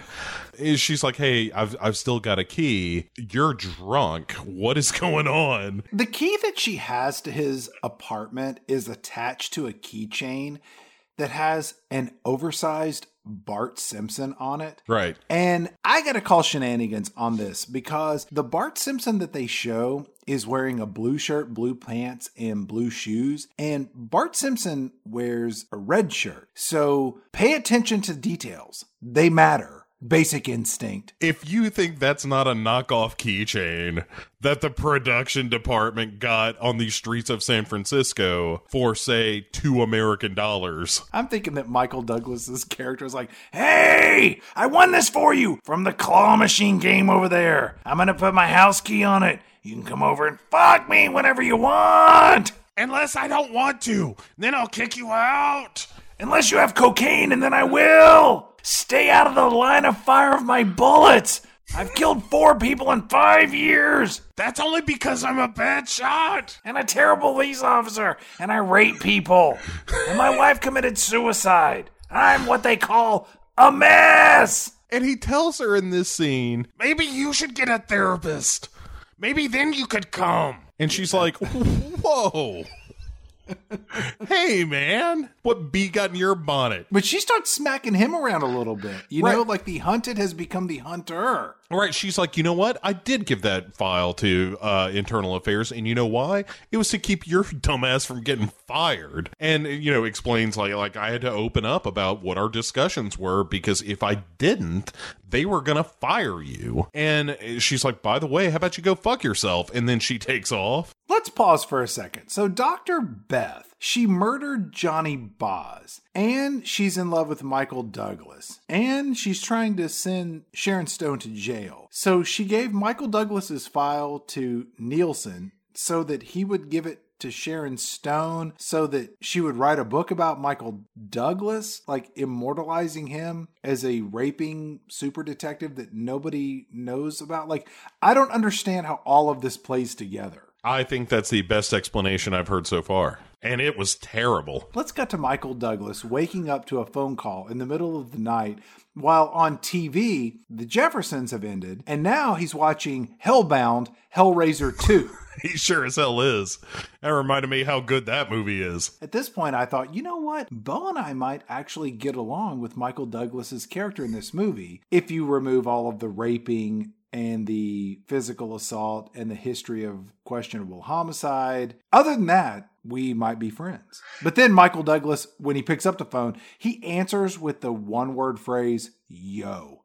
And I was immediately like, you know what? You're dead to me. Yeah. I don't care what you're watching on TV. No one who answers the phone, yo, gets a pass. That just means for here till the day we die, if your name comes up on my phone, that's how I answer it. With me? Mm-hmm.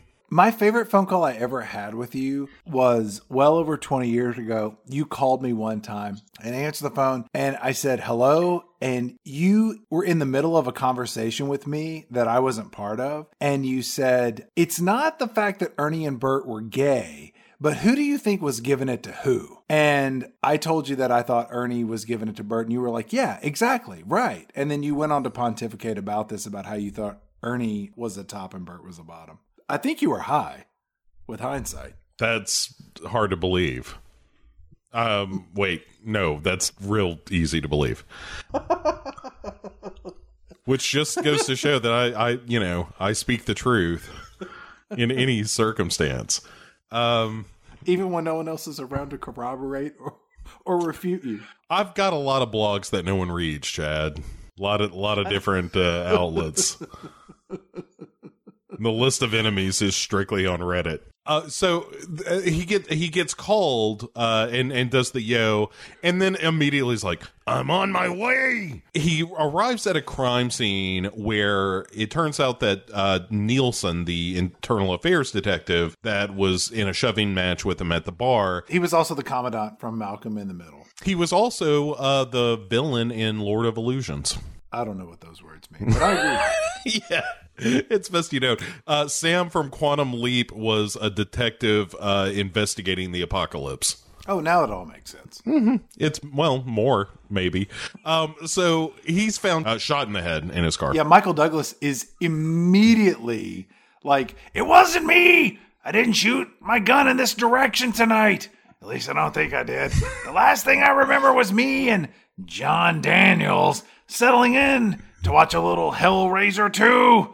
I can't say for certain, but even if I did kill Nielsen, it's most likely his fault for being at the wrong place at the wrong time. And by the wrong place, I mean the end of my gun. And by the wrong time, I mean when I pulled the trigger with the hot rage of 1,000 suns. Besides, I was probably drunk.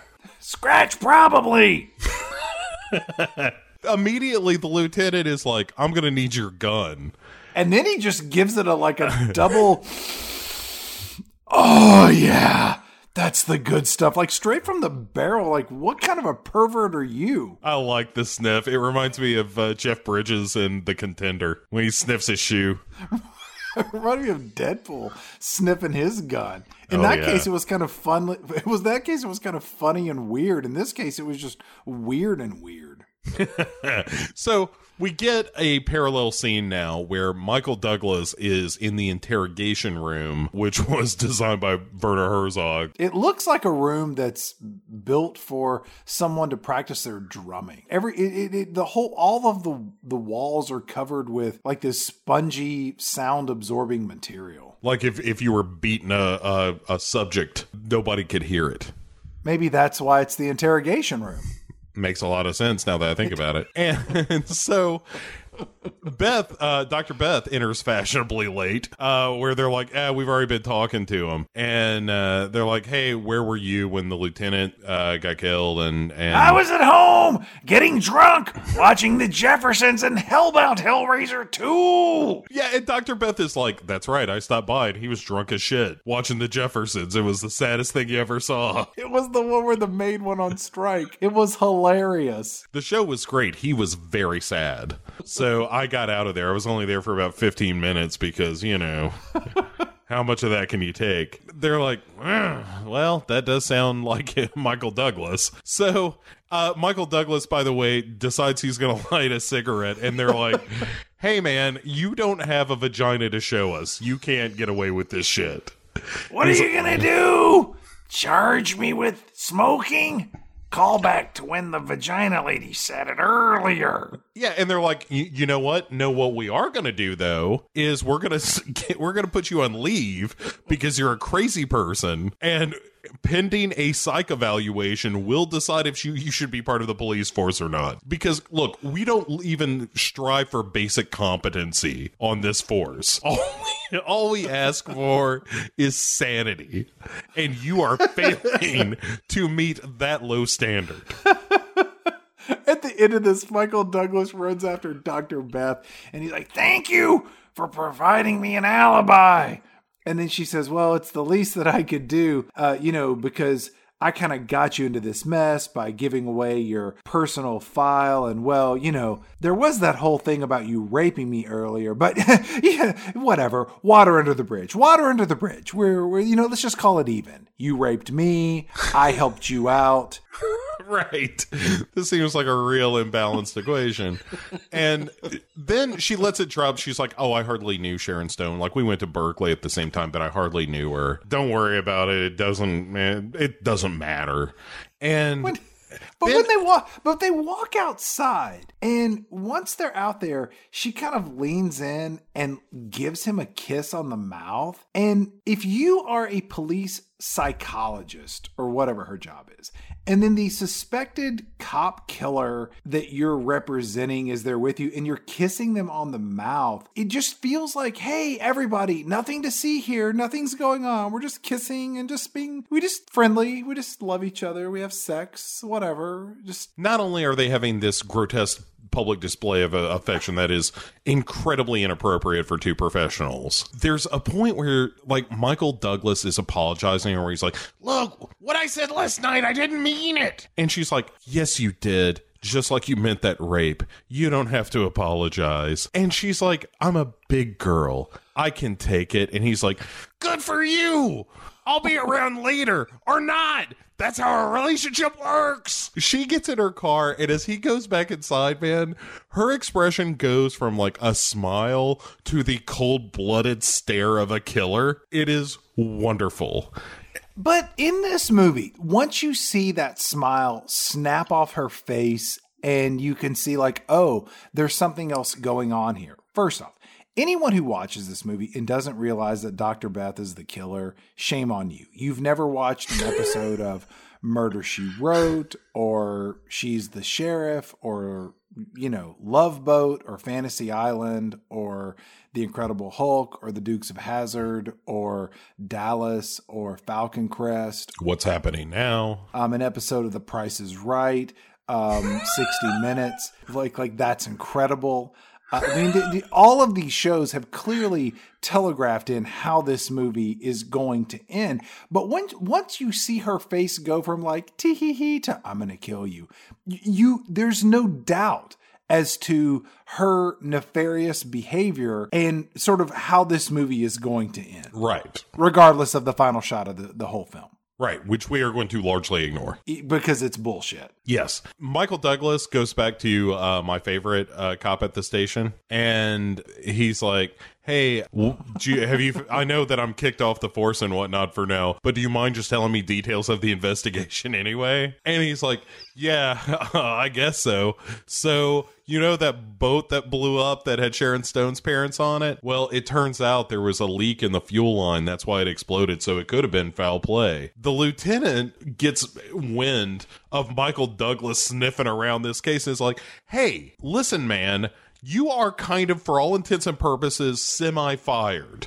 You need to get out of here. And the way he puts it is like, go sit in the sun and get this crazy Sharon Stone out of your system. But when you talk about Sharon Stone's character in this film, she has lived a life that is head and shoulders above any other character that you can imagine in this particular movie. Her parents were blown up on a boat. She has a double major from Berkeley. She dated a boxer who was killed fighting while in the ring. She's insanely rich. She dated a fading rock and roll star who was murdered with an ice pick. She has had numerous lesbian affairs. She has befriended a woman who has committed multiple murders.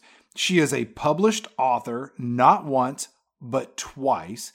She prefers to dress without wearing underwear. She lives in an oceanside mansion. Her life is as if you took Lisa Marie Presley and mashed it up with Hugh Hefner. Yeah. She's living every second. Right. And she's like 27 years old, 28 maybe. Mm-hmm. And part of me feels like, well, it's downhill from here. But then I'm like, you know what? Shit, maybe it's uphill. You've seen part 2. I don't know where this story goes. Nowhere good. Yeah. And so Michael Douglas just goes back home where Sharon Stone is waiting for him. He's like, hey, you want to come up and get drunk? I mean, have a drink? She's like, oh, I thought you'd never ask. And I'm starting to question why I want to go. She says, you know, eventually I'm going to know you better than you know yourself. And he's like, I don't understand any of that. Look at this. I've got an ice chunk the size of a bowling ball and an ice pick. I know the way you like it, sweetheart. Stab, stab. And immediately she's like, give me that. You're doing this like a maniac, like you do everything. She starts flirting with him about like, hey, what if I call you Nikki? I like Nikki. What about Shooter? You don't like Shooter? Finally, he's just like, what do you want from me? She's like, hey, do you have any Coke? I like Coke with my Jack Daniels. And then Michael Douglas says, there's some in the fridge. And when I watched this movie, I was like, he keeps his cocaine in the refrigerator? Mm-hmm. I mean, because I keep mine in the wall safe along with the loaded gun and the antidote, but maybe he just does things differently. I keep mine in a baggie in the kitty litter. Stuff it in my asshole. Oh, I mean, if I want a good day at work, sure I do. These two start having sexy talk, and they stand way too close to each other when they speak. And then Sharon Stone gives Michael Douglas, she's like, hey, here's a copy of my first book. It's called The First Time. And it's a novel that I wrote about a boy who killed his parents on their private boat, plane, to make it look like an accident. And look, man, not since OJ's If I Did It has there been the title of a book that is more in support of a person's potential motive of committing a crime. Yeah, well, and then she says, don't worry, I wrote it after it happened. Like, that makes it okay. No matter when you wrote it, your confession book, you still wrote a confession book. I got a book I'm working on. It's called How to Rape Your Therapist. I can't remember when I wrote it. Yeah, maybe she just thought, like, I'll just tell him this. And because I sound convinced, he will assume that it's true. Don't worry, I wrote it after. Right! You couldn't have done it! Hence OJ's If I Did It. Right. Oh my God. So my question to you was that, so Sharon Stone went to Michael Douglas's house to just give him a copy of the book that she wrote years ago about a kid who killed his parents. Why would she do this? This isn't the behavior of somebody that has committed a crime. This is the behavior of someone who is 100% innocent of any crime. You would not do this. Oh, I totally agree. The argument you could make on the other side of this is, well, that's the game that she likes to play. She wants to dance close to the fire.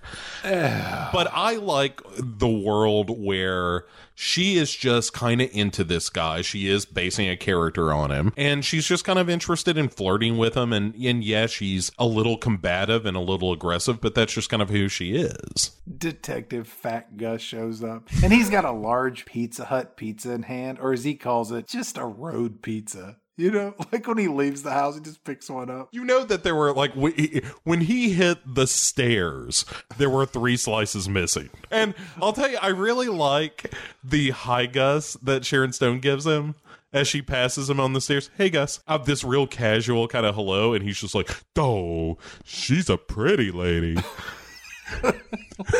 It's wonderful. When Gus gets up to Michael Douglas's apartment, he's like, Hoss, here on the Ponderosa, you got your head up your ass. Half this pizza's gone. And then in that scene. And that's it. Yeah, it's just Gus being like, boy, she's really got in your head, pal. Yeah, you really should think about this. We should order some pizza.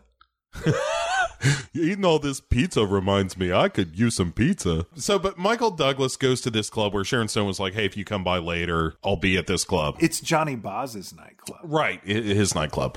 He sees Roxy dancing, and he's like, I've seen her before! And he follows her into the men's room, where there is a separate party happening in a men's room unlike any I have ever seen or imagined, quite frankly. It's not even like a bathroom. It's just another part of the club where there happens to be toilets against the wall.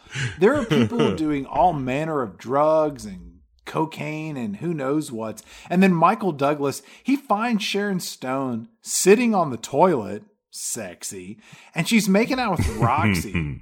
And then there's this like skinny looking guy who looks like a emaciated Neil deGrasse Tyson, and he's just handing out drugs to the two of them in this bathroom stall. And then Sharon Stone shuts the stall door with her foot when she sees Michael Douglas show up, which it's a nice privacy move.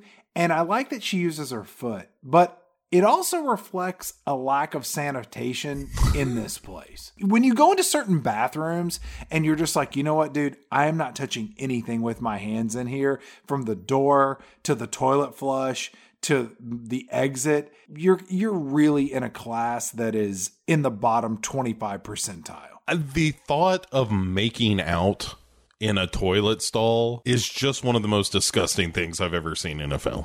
So Sharon Stone shuts the disgusting bathroom door on him, and Michael Douglas is just like, great, I'll go drink. And it's straight for the bar, where he just knocks back a couple of, blackjacks, as he calls them, which is terrible. So stupid. While the 3 bathroom buddies are dancing, and like Roxy and Sharon Stone are kissing, and Michael Douglas is just staring at him like a creep, like he does everything in this movie. He is 25 years older than everyone else in this club. He looks like a dude who's there to take his daughter home. Yeah, or he's the bouncer's uncle that just breezed into town. Hey, what do you do? I'm a bouncer at this club. Oh, come by. Please don't. No problem. It's not what I meant. Michael Douglas uses his manly, seductive nature, and then he pulls Sharon Stone over, and then through his tight Wrangler jeans, he like thrusts his dick up against her back. And then these two just start kissing, and then off to the side, Roxy, the lesbian, she is not pleased with what's going on here. No, she dances very aggressively at him. Yeah, she's dancing with that skinny Neil deGrasse Tyson. I thought of him as Garrett Morris when he dressed up like a leprechaun. I could see that as well. So then we cut to a hotel room, I think, and Michael Douglas and Sharon Stone are now having sex, and he's kissing her on her nipples, and all of the windows in this hotel room are open, and the wind is blowing, and the drapes are waving in the breeze, and he then puts his mouth on her vagina, and Michael Douglas's character looks up and says, you know, I got throat cancer from eating some bad cooch in real life. I can't say that it was CZT who gave me the throat cancer, but I've got my suspicions. That was maybe my first hint that Michael Douglas was a world-class creep. When he said that, I besmirched the good name of Catherine Zeta-Jones's vagina. I was like, you're an idiot, man. That sounds like some Alex Jones bullshit. I didn't have throat cancer before I married her, and now I do. You do the math. You know her, people. They poison you with their vagina juice. What? What? How on earth? There's no science to back any of this up. I feel it in my bones, especially my throat bones that have cancer. Fuck you. Anyway, so a couple of questions about this sex scene, if I may. Please, I'll answer them if I can. So I referred to this a little bit earlier. There's the blowjob, like he goes down on her, and she's like, "Hey, the two great tastes that taste great together. I'll blow you because you were eating me." And then she immediately goes from the blowjob to kissing him. And is it impolite to refuse such a kiss if you're just like, you were just... I think it depends on how far things went and your level of comfort. I mean, some people like the taste of their own blood. Some people eat their own boogers. Like, I don't know. I see what you're saying. Okay, I was like, I don't think blood is what comes out of the penis, Chad. And if so, you really need to talk to someone. Excuse me, doctor. Should I have more blood in my semen or my feces?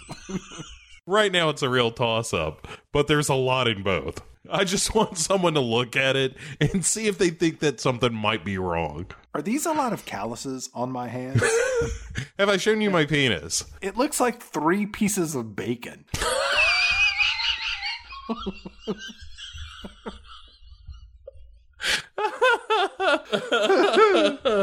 So while these two were fucking, I just kept thinking, what did the crew of this film feel as all of this was happening in front of the camera? It could not have been comfortable.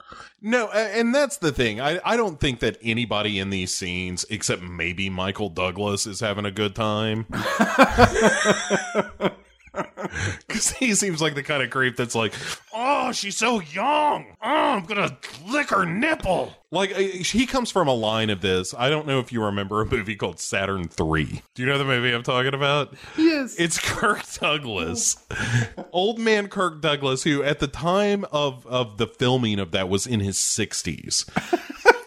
And insisted on Farrah Fawcett being cast as the woman that was the co-lead, the woman that he lived in this space station with. The stories about that set of him walking around and just being like, whoops-a-daisy, there's my penis. Like, this is Spartacus going around showing his junk to Farrah Fawcett, who was like 19 years old or some shit at the time. It's horrifying. Who did he think he was? John Derek? Right, but that's the thing. Like, that seems to be the rule, not the exception. You know, of just gross dudes being like, how old is she? 19. Seems a little old. And so Michael Douglas, in this scene, like I pointed out in the intro, that Ann Archer was up for the Dr. Beth role. And you know, it was just like, I don't know. She's a little old. Everyone in this movie, except for Sharon Stone, I think is kind of gross. And Stephen Tobolowsky, who is also wonderful. I'm glad that present day Hollywood is nothing like this. Right. Michael Douglas, even at the point in this scene where he comes, it's all angry. It's just like, argh! She reaches down and she pulls out this white silk scarf, which is like what we saw at the beginning of the movie. And everyone watching this film is 100% sure that she is not going to kill him, right. Which she does not do. She's just fucking him. And then she kind of reaches her hand back like she's going to maybe, grab an ice pick like Dr. Beth did earlier. But she doesn't. She just fucks him and then they have orgasms and then the scene kind of ends. Which I just want to say, speaking of Dr. Beth, when this movie starts, Dr. Beth has somehow made her way into the world of the San Francisco nightclub scene. She has sought out the boyfriend of her college lesbian lover, seduced him. She is now wearing a blonde wig and having sex with this former rock and roll star, and she tied him up, and then she proceeds to murder him in a fashion that was reflective of Sharon Stone's novel in hopes that Sharon Stone would be convicted of this murder. Is that what was going on? Ooh, yes. I don't know. It's just... it don't matter. I know. It's just when you go back and reverse engineer it, it doesn't make any sense. Right, but the alternative is that Sharon Stone is just making it look like that's what's happening. But that's impossible. Right, which is even crazier. That's like saying that Roy Scheider was really the one that killed all those people in Jaws. Baited, like at night he was going out on the boat. The ruse was that he was not afraid of the water at all. Right. And at night was going out chumming the water. Listen up here. All right, welcome to InfoWars. That's what's going on. Roy Scheider is really the shark. All right. Right. He was somehow like his brother married a shark. It's just so stupid. Yeah, it don't matter. And so later on, after all the fucking is done, Michael Douglas is strolling to their swanky bathroom for a little freshening up, a little horse bath. You get to see his ass and you get to see his balls a little bit. Yeah, it's nice. And it turns out Roxy is just hanging out in there.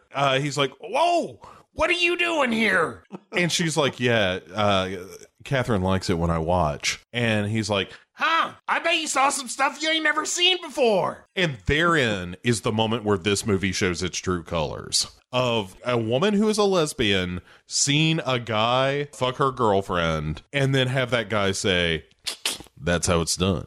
When Roxy's standing in the bathroom, she's wearing a leather jacket, knee-high leather boots, and these black, like, bikini leather pants. And she looks a lot like the daredevil biker Patty Bernstein from The Jerk.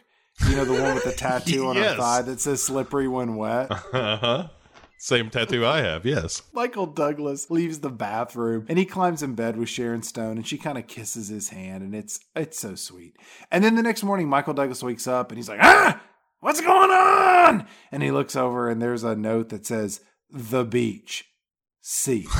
And he's like, I can decipher this code because I'm a detective. So where would she be?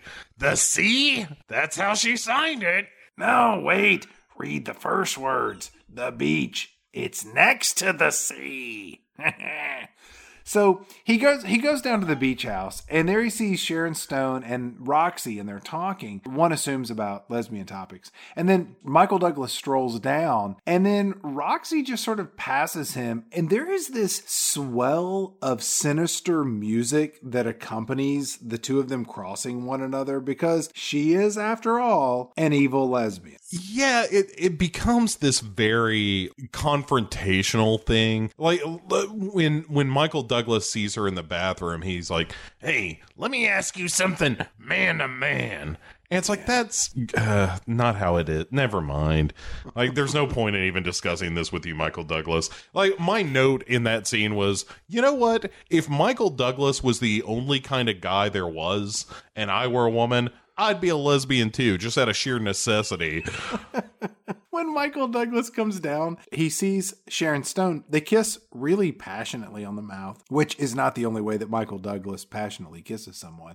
And then he says, like, hey, looks like Roxy ain't taking this too well. You and me being a couple and all. And then Sharon Stone says, hey, look, Roxy seen me fuck plenty of guys. And she's like, there's nothing really that special between you and me. And then Michael Douglas is like, hey, look, you and me together. It's how I'm going to catch my killer.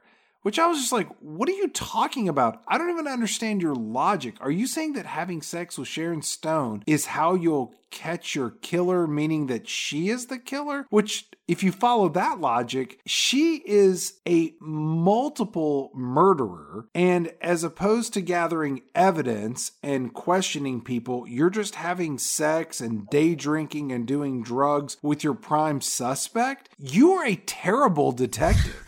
Right. Well, he's a terrible person. The terrible detective part just goes along for the ride. It would be the same no matter his vocation, baker, Right. school teacher. Yeah, right. If he were, principal Nick Curran or whatever, I'm doing a lot of cocaine. When he starts kind of mouthing off about that's how I'm going to catch my killer. She's like, look, don't play this game. You're going to be in over your head real quick. And he's like, maybe I'll surprise you. And she's like, probably not. Also, you'll just fall in love. And he says, I'm already in love with you. but he follows that up with, but I'll nail you anyway. And it's like, ugh, okay. How is Sharon Stone taking that? Is she's like, so you're going to nail me, meaning you're going to put me in jail for a crime that I didn't commit because she's wholly innocent? Or is that a double entendre that you're going to have sex with me because we just had sex last night? Like, I don't even understand where you're explaining yourself, dummy. I'm gonna go get a drink. We cut to a country western bar where Detective Fat Gus, he's enjoying the music and dancing, and he's wearing a cowboy hat, and he's really doing his best to get into the Five Timers Club by beating the old 96er steak challenge yet again. Fun fact, he's the only member of the Four Timers Club. Michael Douglas shows up and he tells Detective Fat Gus that he had sex with Sharon Stone. And he also says that next time that he has sex with her, he's going to use a rubber. Gross. The best part of this scene, actually there are two parts. This is a fantastic scene. First of all, Gus is in a cowboy hat, which is fantastic. Also, he is super drunk in this scene. Not like, I've had a few. He's like, I'm a 12-pack deep into this evening. And he's immediately like, you're so fucking stupid for fucking her. And Michael Douglas is like, come on, let's get you some food. And he's like, that sounds great. The best line in this whole movie happens here, where it is Gus bemoaning the fact very drunkenly and very loudly that Michael Douglas is having sex with this incredibly beautiful woman and he will never be able to. And he's like, I could get laid. I could get like some of these road hard skanks, but I don't want something like that. And one of the women in the background yells out, don't knock it till you've tried it. It's the best line in the whole damn movie. Yeah. Yeah. It's fantastic. And then Fat Gus goes into this diner across the street or whatever, where he's just like, you got your head wrapped around her pussy. And it's like families like, oh my goodness, this drunken man is using vulgarities. I like that when he's saying all this stuff, he's trying to find the bottom of this diner's famous bottomless chili bowl. Right, and has to stagger drunkenly across the restaurant to find a bottle of hot sauce, reaching over a dude reeking of beer and smoke from this country bar. And just like, excuse me, need this hot sauce. Sorry, pal. All of this is just glorious. During this scene, Fat Gus reveals that Nielsen had $50,000 in a safety deposit box that had been only open for 3 months. But then Michael Douglas was like, hey, I didn't even know Sharon Stone 3 months ago. None of this is adding up. So then Fat Gus is like, well, maybe Sharon Stone didn't give him the money. I can't make sense of this. I'm over here eating chili. Right. What am I, a detective? Which again, assuming that Dr. Beth was the one who's doing all this, 3 months ago, she gave the file to Nielsen so that he could give it to Dr. Beth so that she could pay him $50,000 to get the file back. I think the $50,000 was her attempting to, because he had the information about her and the former husband and all that stuff for a year. So I think that was actually a payoff. And then maybe he came back for more or something, or just the shit happened with Michael Douglas. And she was like, I'm going to take this guy out. And it only looks better for me. So again, don't matter. Michael Douglas then is like, hey, I got to take you home. You're too drunk to drive. And then it turns out that's just a goof. They're just giggling about that because he immediately puts super drunk Gus behind the wheel of his car. This big caddy, too. This is plenty of steel. I won't get hurt if I hit somebody, boss. And yeah, and Michael Douglas just kind of grins and waves as, Gus dangerously leaves to travel the highways and byways of California. Filled with chili and steak and booze. Right. Just, all American up, we call it. I did like in this moment, it kind of feels like that Gus is like, we've got all the evidence. We need to crack this case wide open. It's going straight to the mayor's office. Right. I've got the answer to who killed Kennedy right here, honey. You're never going to believe it. It's going to rock City Hall to its foundation. You know what? We'll talk about it tomorrow at my retirement party. Don't be late. Right. And be sure my dog Blue is there. He dies later, by the way. Yeah, so spoilers, Gus is done for. Michael Douglas then starts just strolling off, kind of chuckling to himself about the illegality of his partner potentially running someone down because of booze. He's going to have a stroke before he kills someone with his car. He'll have a heart attack before he ever has a stroke. So he's strolling off, and then we see one of the fancy sports cars from Sharon Stone's driveway stalking him like Christine for a second. Yeah. And then it just runs him down. But it's like one of those Lotus cars, so it's too aerodynamic to really do damage. It just kind of flips him over. Now, he flies in the air, Meet Joe Black style. That is the best part of that movie. See a CGI Brad Pitt just get fucking smacked. But then following this, we get a car chase through San Francisco that is, let's be honest, the same car chase you've seen in every movie that has taken place in San Francisco ever. They're up or down hills, there's whipping and zooming. But then this scene ends with Michael Douglas and the Black Lotus in a game of chicken where the Black Lotus goes flying off a bridge and then lands upside down. And inside it is Roxy, and she looks like $1 million when they pull her out of the car. But she's dead. None of the cops that show up at the crime scene, none of them believe Michael Douglas's line of horseshit about what happened. He's like, you see, sir, we were on our way to the bingo party. Directions got all fouled up, and this lesbian drove off the bridge, and now she's dead. So it's suspicious to say the least. And again, it's just a situation where every time somebody dies, Michael Douglas is right there in the middle of it.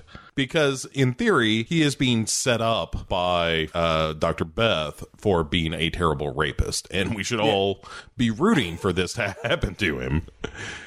True or not, like, he needs to be off the streets. He needs to be put away. If you got to drop a little crack in his sneaker or something at the gym, whatever you got to do to set this man up, get him behind bars. Dr. Beth is the hero of this film. Yeah, the tragic hero. So, yeah, the lieutenant is once again displeased that Michael Douglas is once again related to somebody dead at the scene of a crime. Right. And then he shows up to a hearing, Michael Douglas does, with Dr. Beth and the asshole from Son of a Woman, who had the big speech about Baird men. He asked about Michael Douglas's childhood. He's like, when you think of your childhood, is it a good or a bad memory? And Michael Douglas then gives, I'm not going to do the voice for this because I can't. He then gives a list of 5 reasons he's not crazy, okay? And let's just take them one by one. Number 1, he doesn't remember how many times he jerked off as a kid, but it was a lot. It's at least not incriminating, right? This conversation, he's been talking to these medical professionals for no less than 15 seconds before he starts spouting off this shit. Right, before he just launches straight into rage. Number 2, he didn't hate his dad, even when he knew what he and his mom were doing in the bedroom. Mm-hmm. All right, fine. Keep going. They get better. Number 3 is the one that I couldn't be more divergent on. He says, I don't look in the toilet before I flush. It's like, well, then what are you doing living, man? How are you not eyeballing that? Didn't you see that Last Emperor movie where they could tell how healthy the emperor was by what the stool looked and smelled like? You gotta eyeball it every now and again. What if you got worms? Huh? What if you get blood? Right. What if it looks like rice? That ain't good. That's probably larva or something. You gotta look. Then, number 4, I haven't wet my bed in a long time. How long?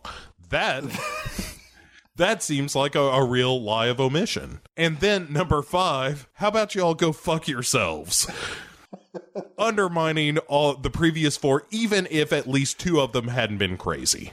He's a charmer. Immediately, he's like, fuck you, fuck you, fuck you, I'm out. And then walks out of the hearing to decide whether or not he's fit to be a police officer. Beth then chases after him and is like, oh my God, are you having sex with her? Is that why you're so crazy right now? And he's like, I want to know what your interest in all this is, huh? What do you got? She's not a manipulator. You're a manipulator.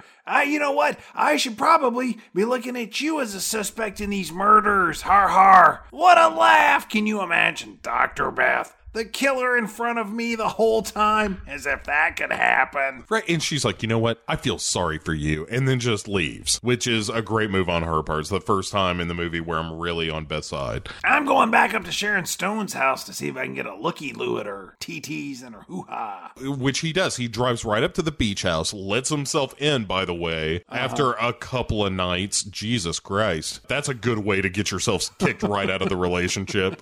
You don't just open doors with somebody you've had 2, in fairness, very athletic fuck sessions with, but that's it. Like, you guys haven't had a legit dinner out or nothing.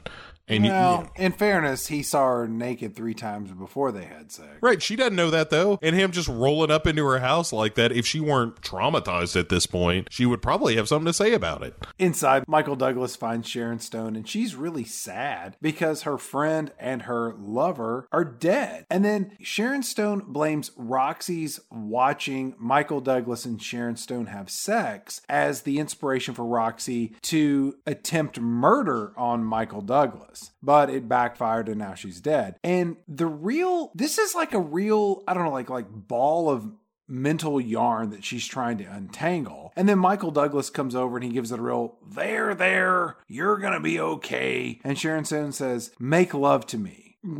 Gross. So these two have sex, and then Michael Douglas asks Sharon Stone if Roxy could have been the one who killed Johnny Boz, which none of that makes sense. He's a terrible detective. Right. He might as well have asked, like, well, what about my lieutenant? What about him? Roxy is a lesbian. And in the beginning of this movie, we saw that Johnny Boz is having some pretty raucous sex with this woman. None of that adds up. Right. Hell, Michael Douglas might have been the killer at the beginning of the movie by that logic. Sharon Stone says, like, no. Like, Roxy loved me. She would never try to hurt me like that. But, she says this isn't the first time that I've kind of inspired jealousy in someone like this, and describes this whole single white female situation at college where, like, hey, there was this girl that I slept with one time, and she started to dress like me and dyed her hair like me, and it was really creepy. He says, hey, you said you never confess, and you just did. Because of my dick. And she's like, yeah, I guess that's true. I don't know what that says about either of us, but I guess that is what has happened here. And she's, for her character, it is her showing some vulnerability where she has always been closed off before. And in this scene, she tells Michael Douglas that this person that she knew in college, that her name was Lisa Oberman, or as she liked to be called in college, Dr. Beth. And right. So he kind of scribbles that on his little detective notepad for later. Hey, it's a name I can punch into the computer. We come back to police headquarters where we get even more backstory on Roxy that we didn't need. And it turns out that when she was younger, she was living in Smallville, USA, where she murdered her 2 ginger little brothers. And it turns out that Sharon Stone has a kinship with women who commit murder. Also, this is another point where the director's cut cut has some fairly graphic shots of those kids, which was unnecessary for a director's cut. Give me more of the, TNA, but how about you keep the... Less dead kids. Right, less dead kids is... Like, I don't want to be aroused seeing pictures of dead children. Gross. That's my point. So... Also, outside Fat Gus is like, hey, I bet Sharon Stone has what he describes as a magna cum laude pussy. Is that a play on words? Like cum laude, like cum loud? I don't think we want to give Gus that much credit. I was giving the screenwriter more credit. I think Gus just spouted off words between, tempura and his, Baskin Robbins. That's a guy who knows how close he is to a Jack in the Box at all times. Michael Douglas opens up this tiny detective notebook that he carries around, and then scribbled on one of the pages is Lisa Oberman, 1983. So Michael Douglas goes up to Berkeley and he gives them the name, and they're like, hey, there's no Lisa Oberman here unless you made a mistake. This is another of my favorite lines where he's like, could there be some mistake? And the bursar or whoever she is like, if there's a mistake, it's not mine. Fuck you, man. We don't make those kind of mistakes at Berkeley. That's some San Francisco PD bullshit. The movie then cuts to some random mansion. I don't know where they are. And Sharon Stone is there with Hazel Hopkins, the old lady who killed her whole family earlier. And then Michael Douglas rolls up in his car and he gets out, and Sharon Stone says like, hey, Hazel, this is Michael Douglas. I told you about him earlier. And Hazel's like, oh yeah, I've heard all about you. You and I have a lot in common. We both killed at least 3 people in our lifetime. You've killed 4, but I killed 3. But what was it like for you to take a human life? And he's just like, hey, don't ask me those questions. And then he looks at Sharon Stone and he says, there's no Lisa Oberman at Berkeley. And Sharon Stone says, look, shithead, I didn't say Oberman. I said Hoberman with an H, you dumbass. He's like, I need to listen more. Talk less. What was I saying? Oh, yeah, double blackjack. So Michael Douglas looks up Lisa Hoberman, and it turns out that Lisa Hoberman is really Dr. Beth. And they show her old driver's license and her new driver's license, and in her old one, she's wearing this hilariously bad blonde wig. It's real rough. And so we cut to Dr. Beth's apartment where that dance class is still happening across the alleyway. It's terribly distracting and wonderfully hypnotizing. And then Michael Douglas comes in and he says, hey, tell me about Sharon Stone and how you were friends and how you dress like her and how you're the killer in this movie. And then Dr. Beth, she spins up some really good bullshit about how it's actually Sharon Stone that's making up a bunch of lies and she's full of shit, but this all falls flat on Michael Douglas. And then during her spouting off of nonsense, it doesn't really do a good job of painting a positive portrait of lesbians. It's very much that they are manipulative and evil and awful. I do like the fact that she ends her tirade about like, you have to stay away from her, Nick. Catherine's evil. She screams, she's evil. She's brilliant. And that's what it ends with. It's like, wow, that's a real compliment sandwich there that you gave her, except there's only 2. So it's more of like a compliment open face sandwich, which actually she started with the bad one. So it's actually like a reverse open face compliment sandwich, which is a weird combo. And in this scene, Dr. Beth, she explains that the reason she changed her name is that she used to be married when she was younger, but now she's not. So kind of put a pin in that. The way she describes it is, I got married and he called me by a different first name and I just kind of rolled with it. That's crazy talk. Yes. Like that should get you put away right there. If I've started dating someone, imagine this, but if I said, hey Chad, I just started dating the best girl. She's wonderful. By the way, I need you to call me Chris from now on, because that's what she calls me. And rather than correct her, I'm going to correct every other human being I've ever come into contact with, as well as my legal documents. Yeah, that would be weird. Why Detective Dumbass doesn't immediately seize on at this point and be like, wait a second, that sounds like bullshit. Right. Never mind. Back at Michael Douglas's apartment, Sharon Stone shows up, and Michael Douglas says, I found Lisa Hoberman. What's your name? Hammerman? Hammerman. Abominable. Smingenson. Michael Douglas decides he's going to go down, and he goes to this evidence room somewhere. I still don't know where this evidence room is located. And he finds a report that Sharon Stone made once upon a time about Lisa Haberson.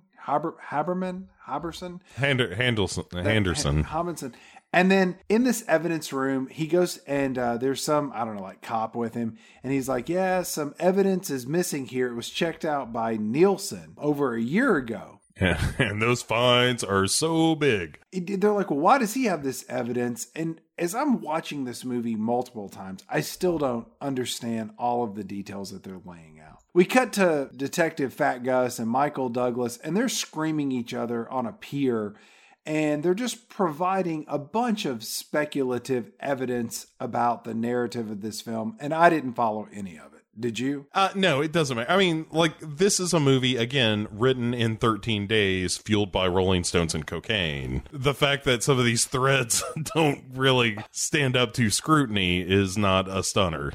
But so when Fat Gus and they're debating, like, Beth's motives and, like, why would she do this and all that stuff, and you're right, none of it matters and none of it makes any sense. One thing I really like here is that Fat Gus is like, I don't buy this, and you got Tweety birds flying around your head. When he says you've got Tweety birds flying around your head, I just I lit up like a Christmas tree. It's so stupid.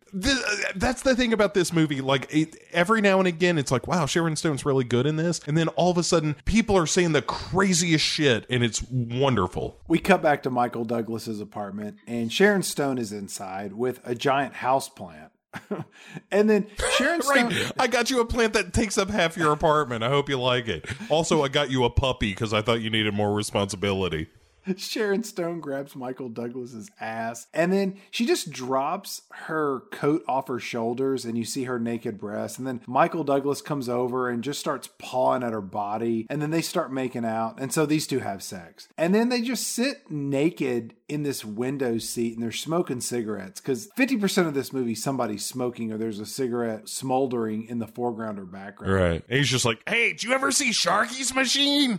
These two chit chat about how they should have a life together, and Sharon Stone says, well, this life could never work out because in that story, somebody always has to die. And you're like, all right, whatever. Michael Douglas goes to some random hospital, and he's looking for Dr. Beth's ex-husband, but it turns out that he was shot 5 years ago. One guesses that Dr. Beth was involved with the crime. There's a lot of unsolved murders in the narrative of this film, specifically in rural California. So one of the best side characters is coming up, where it's almost like a Law and Order episode, where Michael Douglas first goes to the hospital and they're like, boy, I gotta say, Dr. Joseph Gardner, yeah, he died a couple of years ago. It was real weird when that happened. There was a lot of talk about that. I don't know so much. You should talk to the police.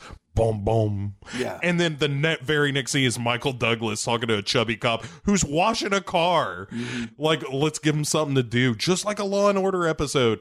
And Michael Douglas is like, so tell me about the plot of this movie. And the chubby cop is just like, yeah, I seem to remember that murder. It was real queer, huh? It was real funny, you see, because what happened was there was a lot of talk that there was another girlfriend involved in that marriage, with the doctor that got shot. And Michael Douglas is like, oh yeah, the guy was fucking somebody else? And he's like, nah, it was her. She was the one with the girlfriend. Boom, boom. Immediately, it was like Dick Wolf got his inspiration from these two back-to-back scenes and fucking ran with it.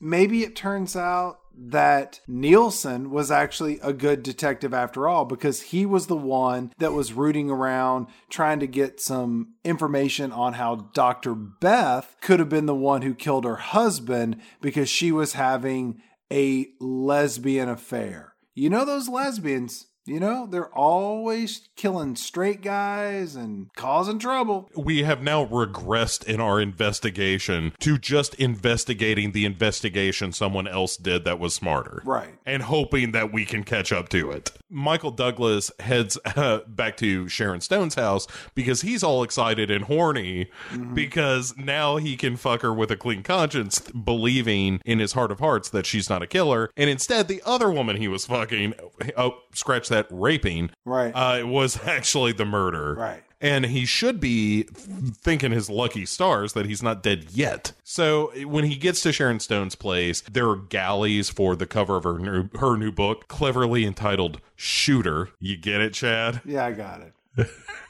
And the book is just printing out on one of those old dot matrix printers. And like Michael Douglas is like, God, it's taking forever. It'd be a page turner if the pages would print. Yeah, but Sharon Stone is like, hey, thanks for the inspiration. Get out.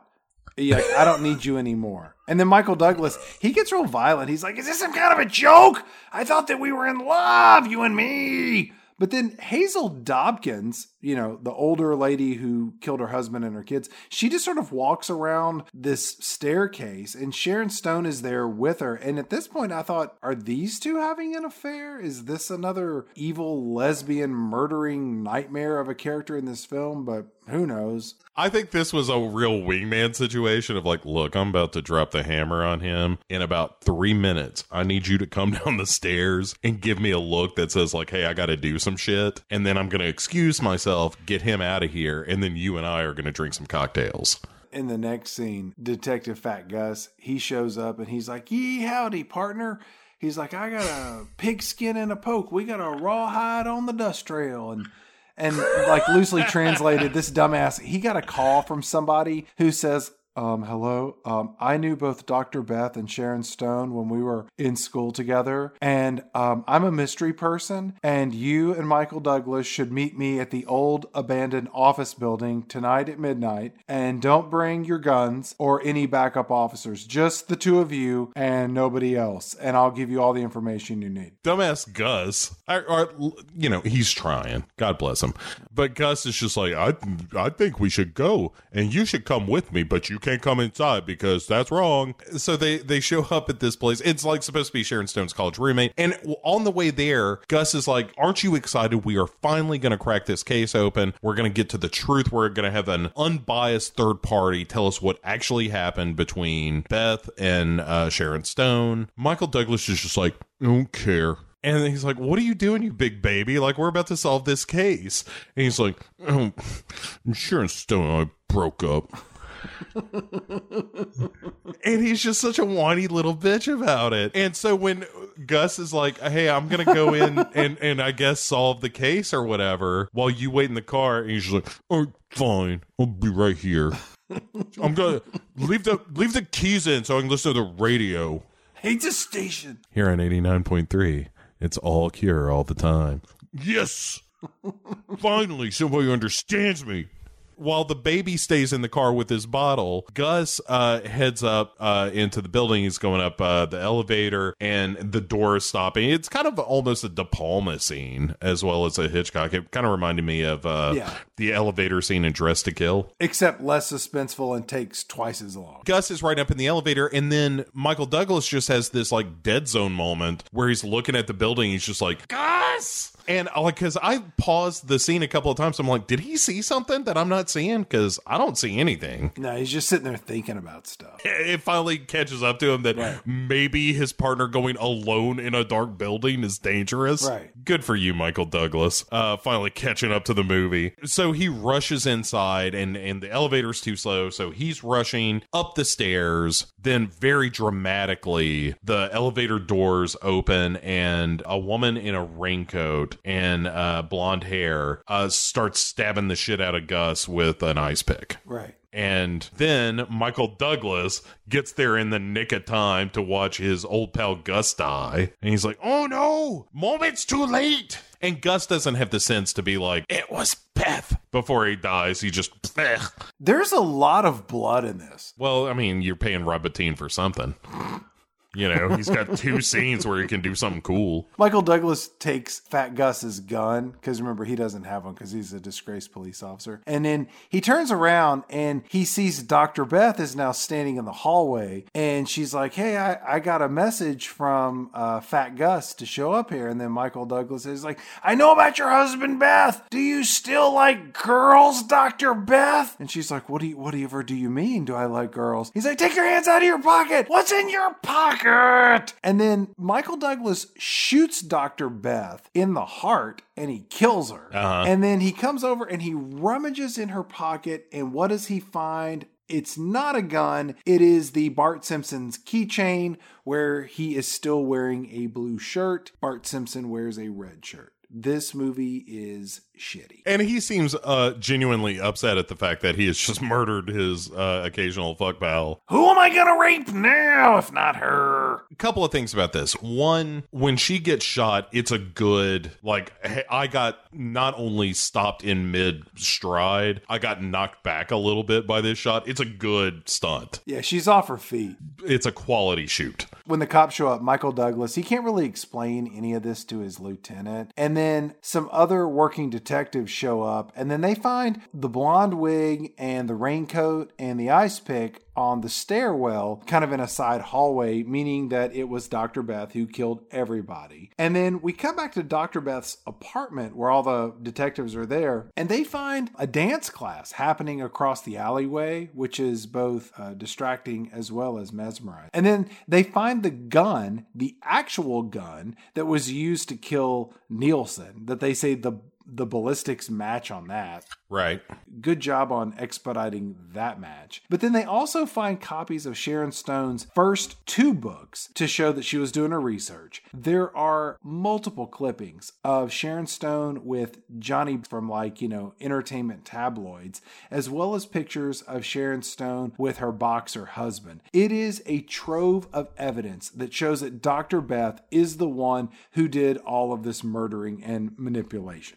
Right. And in fact, the lieutenant actually says, as if to tell the audience, I guess that's it. Yes. Then we even have another scene where we're at the police station and everyone is just plugging in the last of the plot holes where it's like, hey, what about when she said that she got this message to meet Gus? And they're like, hey, we checked her answering machine. There's no message on the tape. The tape's never been used. Here's video footage of her walking in the building. Here's footage of her shooting this person. Here's her manifesto explaining how she did everything. Here's a videotape of her confessing to the crime. It is detailed information of how this is the person who killed everybody and was the mastermind behind this terrible series of events. Right. And then we get the logical conclusion of this neo-noir tale, which is, hey, these 2 terrible people have, come together. They have suffered through this thing. Michael Douglas, in theory, has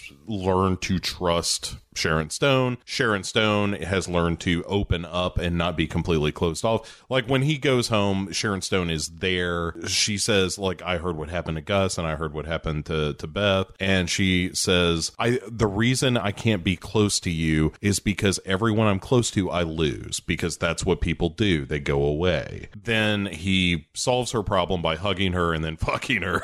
Right. And then it's like there's the repetition of the ice pick scene where she's riding him forward cowgirl and leans back and then she just falls forward again. And then there's another fake out that's the same goddamn thing. And you're like, just knock it off. Like, we don't need this. All we need is them get into bed. And there's a kind of a nice moment where she says, well, what happens next? And he says, well, we fuck like minks. We have some Rugrats and we live happily ever after. And she says, I don't really like Rugrats. And he's like, fine, then we fuck like minks and we live happily ever after. End of movie. That is it. That's all you need. No, that's not all you need. Right. Because instead we got to fuck a little bit more so we can have this stupid pan down from them fucking to the floor where under the bed is an ice pick. And the music goes, ice pick! But it's Michael Douglas's house. It's not her house. Is it his ice pick? Maybe he's the killer. Yeah, it's so you don't need it. This movie is 4 to 4.5 times better by just removing that shot. I wholeheartedly agree. But Chad, so that is Basic Instinct. A quick note about Basic Instinct 2, which I have not finished as of this recording, but I will as of the next recording. It is important to note that this movie assumes, at least in theory, I don't know, I haven't gotten all the way through it yet, that Catherine Trammell was in fact the killer. Okay. And that she is caught in England after she is in the car with a sports figure who drove off the road and into some water. She got out. He did not. There were drugs involved. So she is assigned to a psychiatrist to determine if she's a crazy person. And thus the dance begins anew, Chad. And she enters a game of seduction that is real stupid, where the point I am at in this movie, everyone around him has been murdered, and he is wondering who the hell could have done it. And there's exactly two choices left in the film. The movie is being narrated by Sharon Stone as she is writing her next novel. So it's like you see this doctor, this psychiatrist running down the streets of rainy old London. It's like, and so the doctor, his head full of conspiracies, was running down the wet streets. And you're like, oh no, this is all terrible. So I haven't finished it yet. It's good and awful. It is certainly a much worse film than Basic Instinct. I, for one, cannot wait to hear how that ends, because I'm never going to watch that movie. So I'm glad that you're doing the legwork for me. This movie kind of trucks along. I think it's really well paced. I don't think there's a lot of bad on it. It's goofy. It doesn't make any sense. It's real silly. I have a pretty good time with it. I think there are a lot of good supporting actors, and it looks good, and the score is great. And yeah, it's kind of dumb fun. What did you think, though? What is your take on this? I thought that the plot was an incoherent mess. I thought that the sex in the movie was very heightened, and I was even watching it through a present day lens. I thought that there were still some kind of shocking moments of that a major blockbuster would have this much graphic sexuality in it. You don't really see that in most modern day studio feature cinema. Parts of it I like. I think Sharon Stone does a very good job. I think Michael Douglas is playing Michael Douglas in it. Definitely better than the majority of the films we've seen this season. And speaking of all of its flaws, let's talk about a movie that is almost entirely flawless, Chad, our season finale. Our season finale is Showgirls, arguably the sequel to Basic Instinct, meaning that it has the same writer, the same director, and the same misguided sexual core presented in a way that is just completely off the mark. It's going to be great. That movie is nonsense. Like, more so than this movie ever was. The fact that it tries, anyway, we'll get into it. That movie tries to whip a little message on you at a certain point, and you're like, oh, we have been to too many dark places for you to try to teach me a lesson, Showgirls. It does not work at all. So, come back again next week as we wrap up this season of You Can Do It, and we will put a cap on this and put season 6 in the books with arguably one of the worst movies that we have ever or will ever review. I can't wait. It's going to be great. Till then.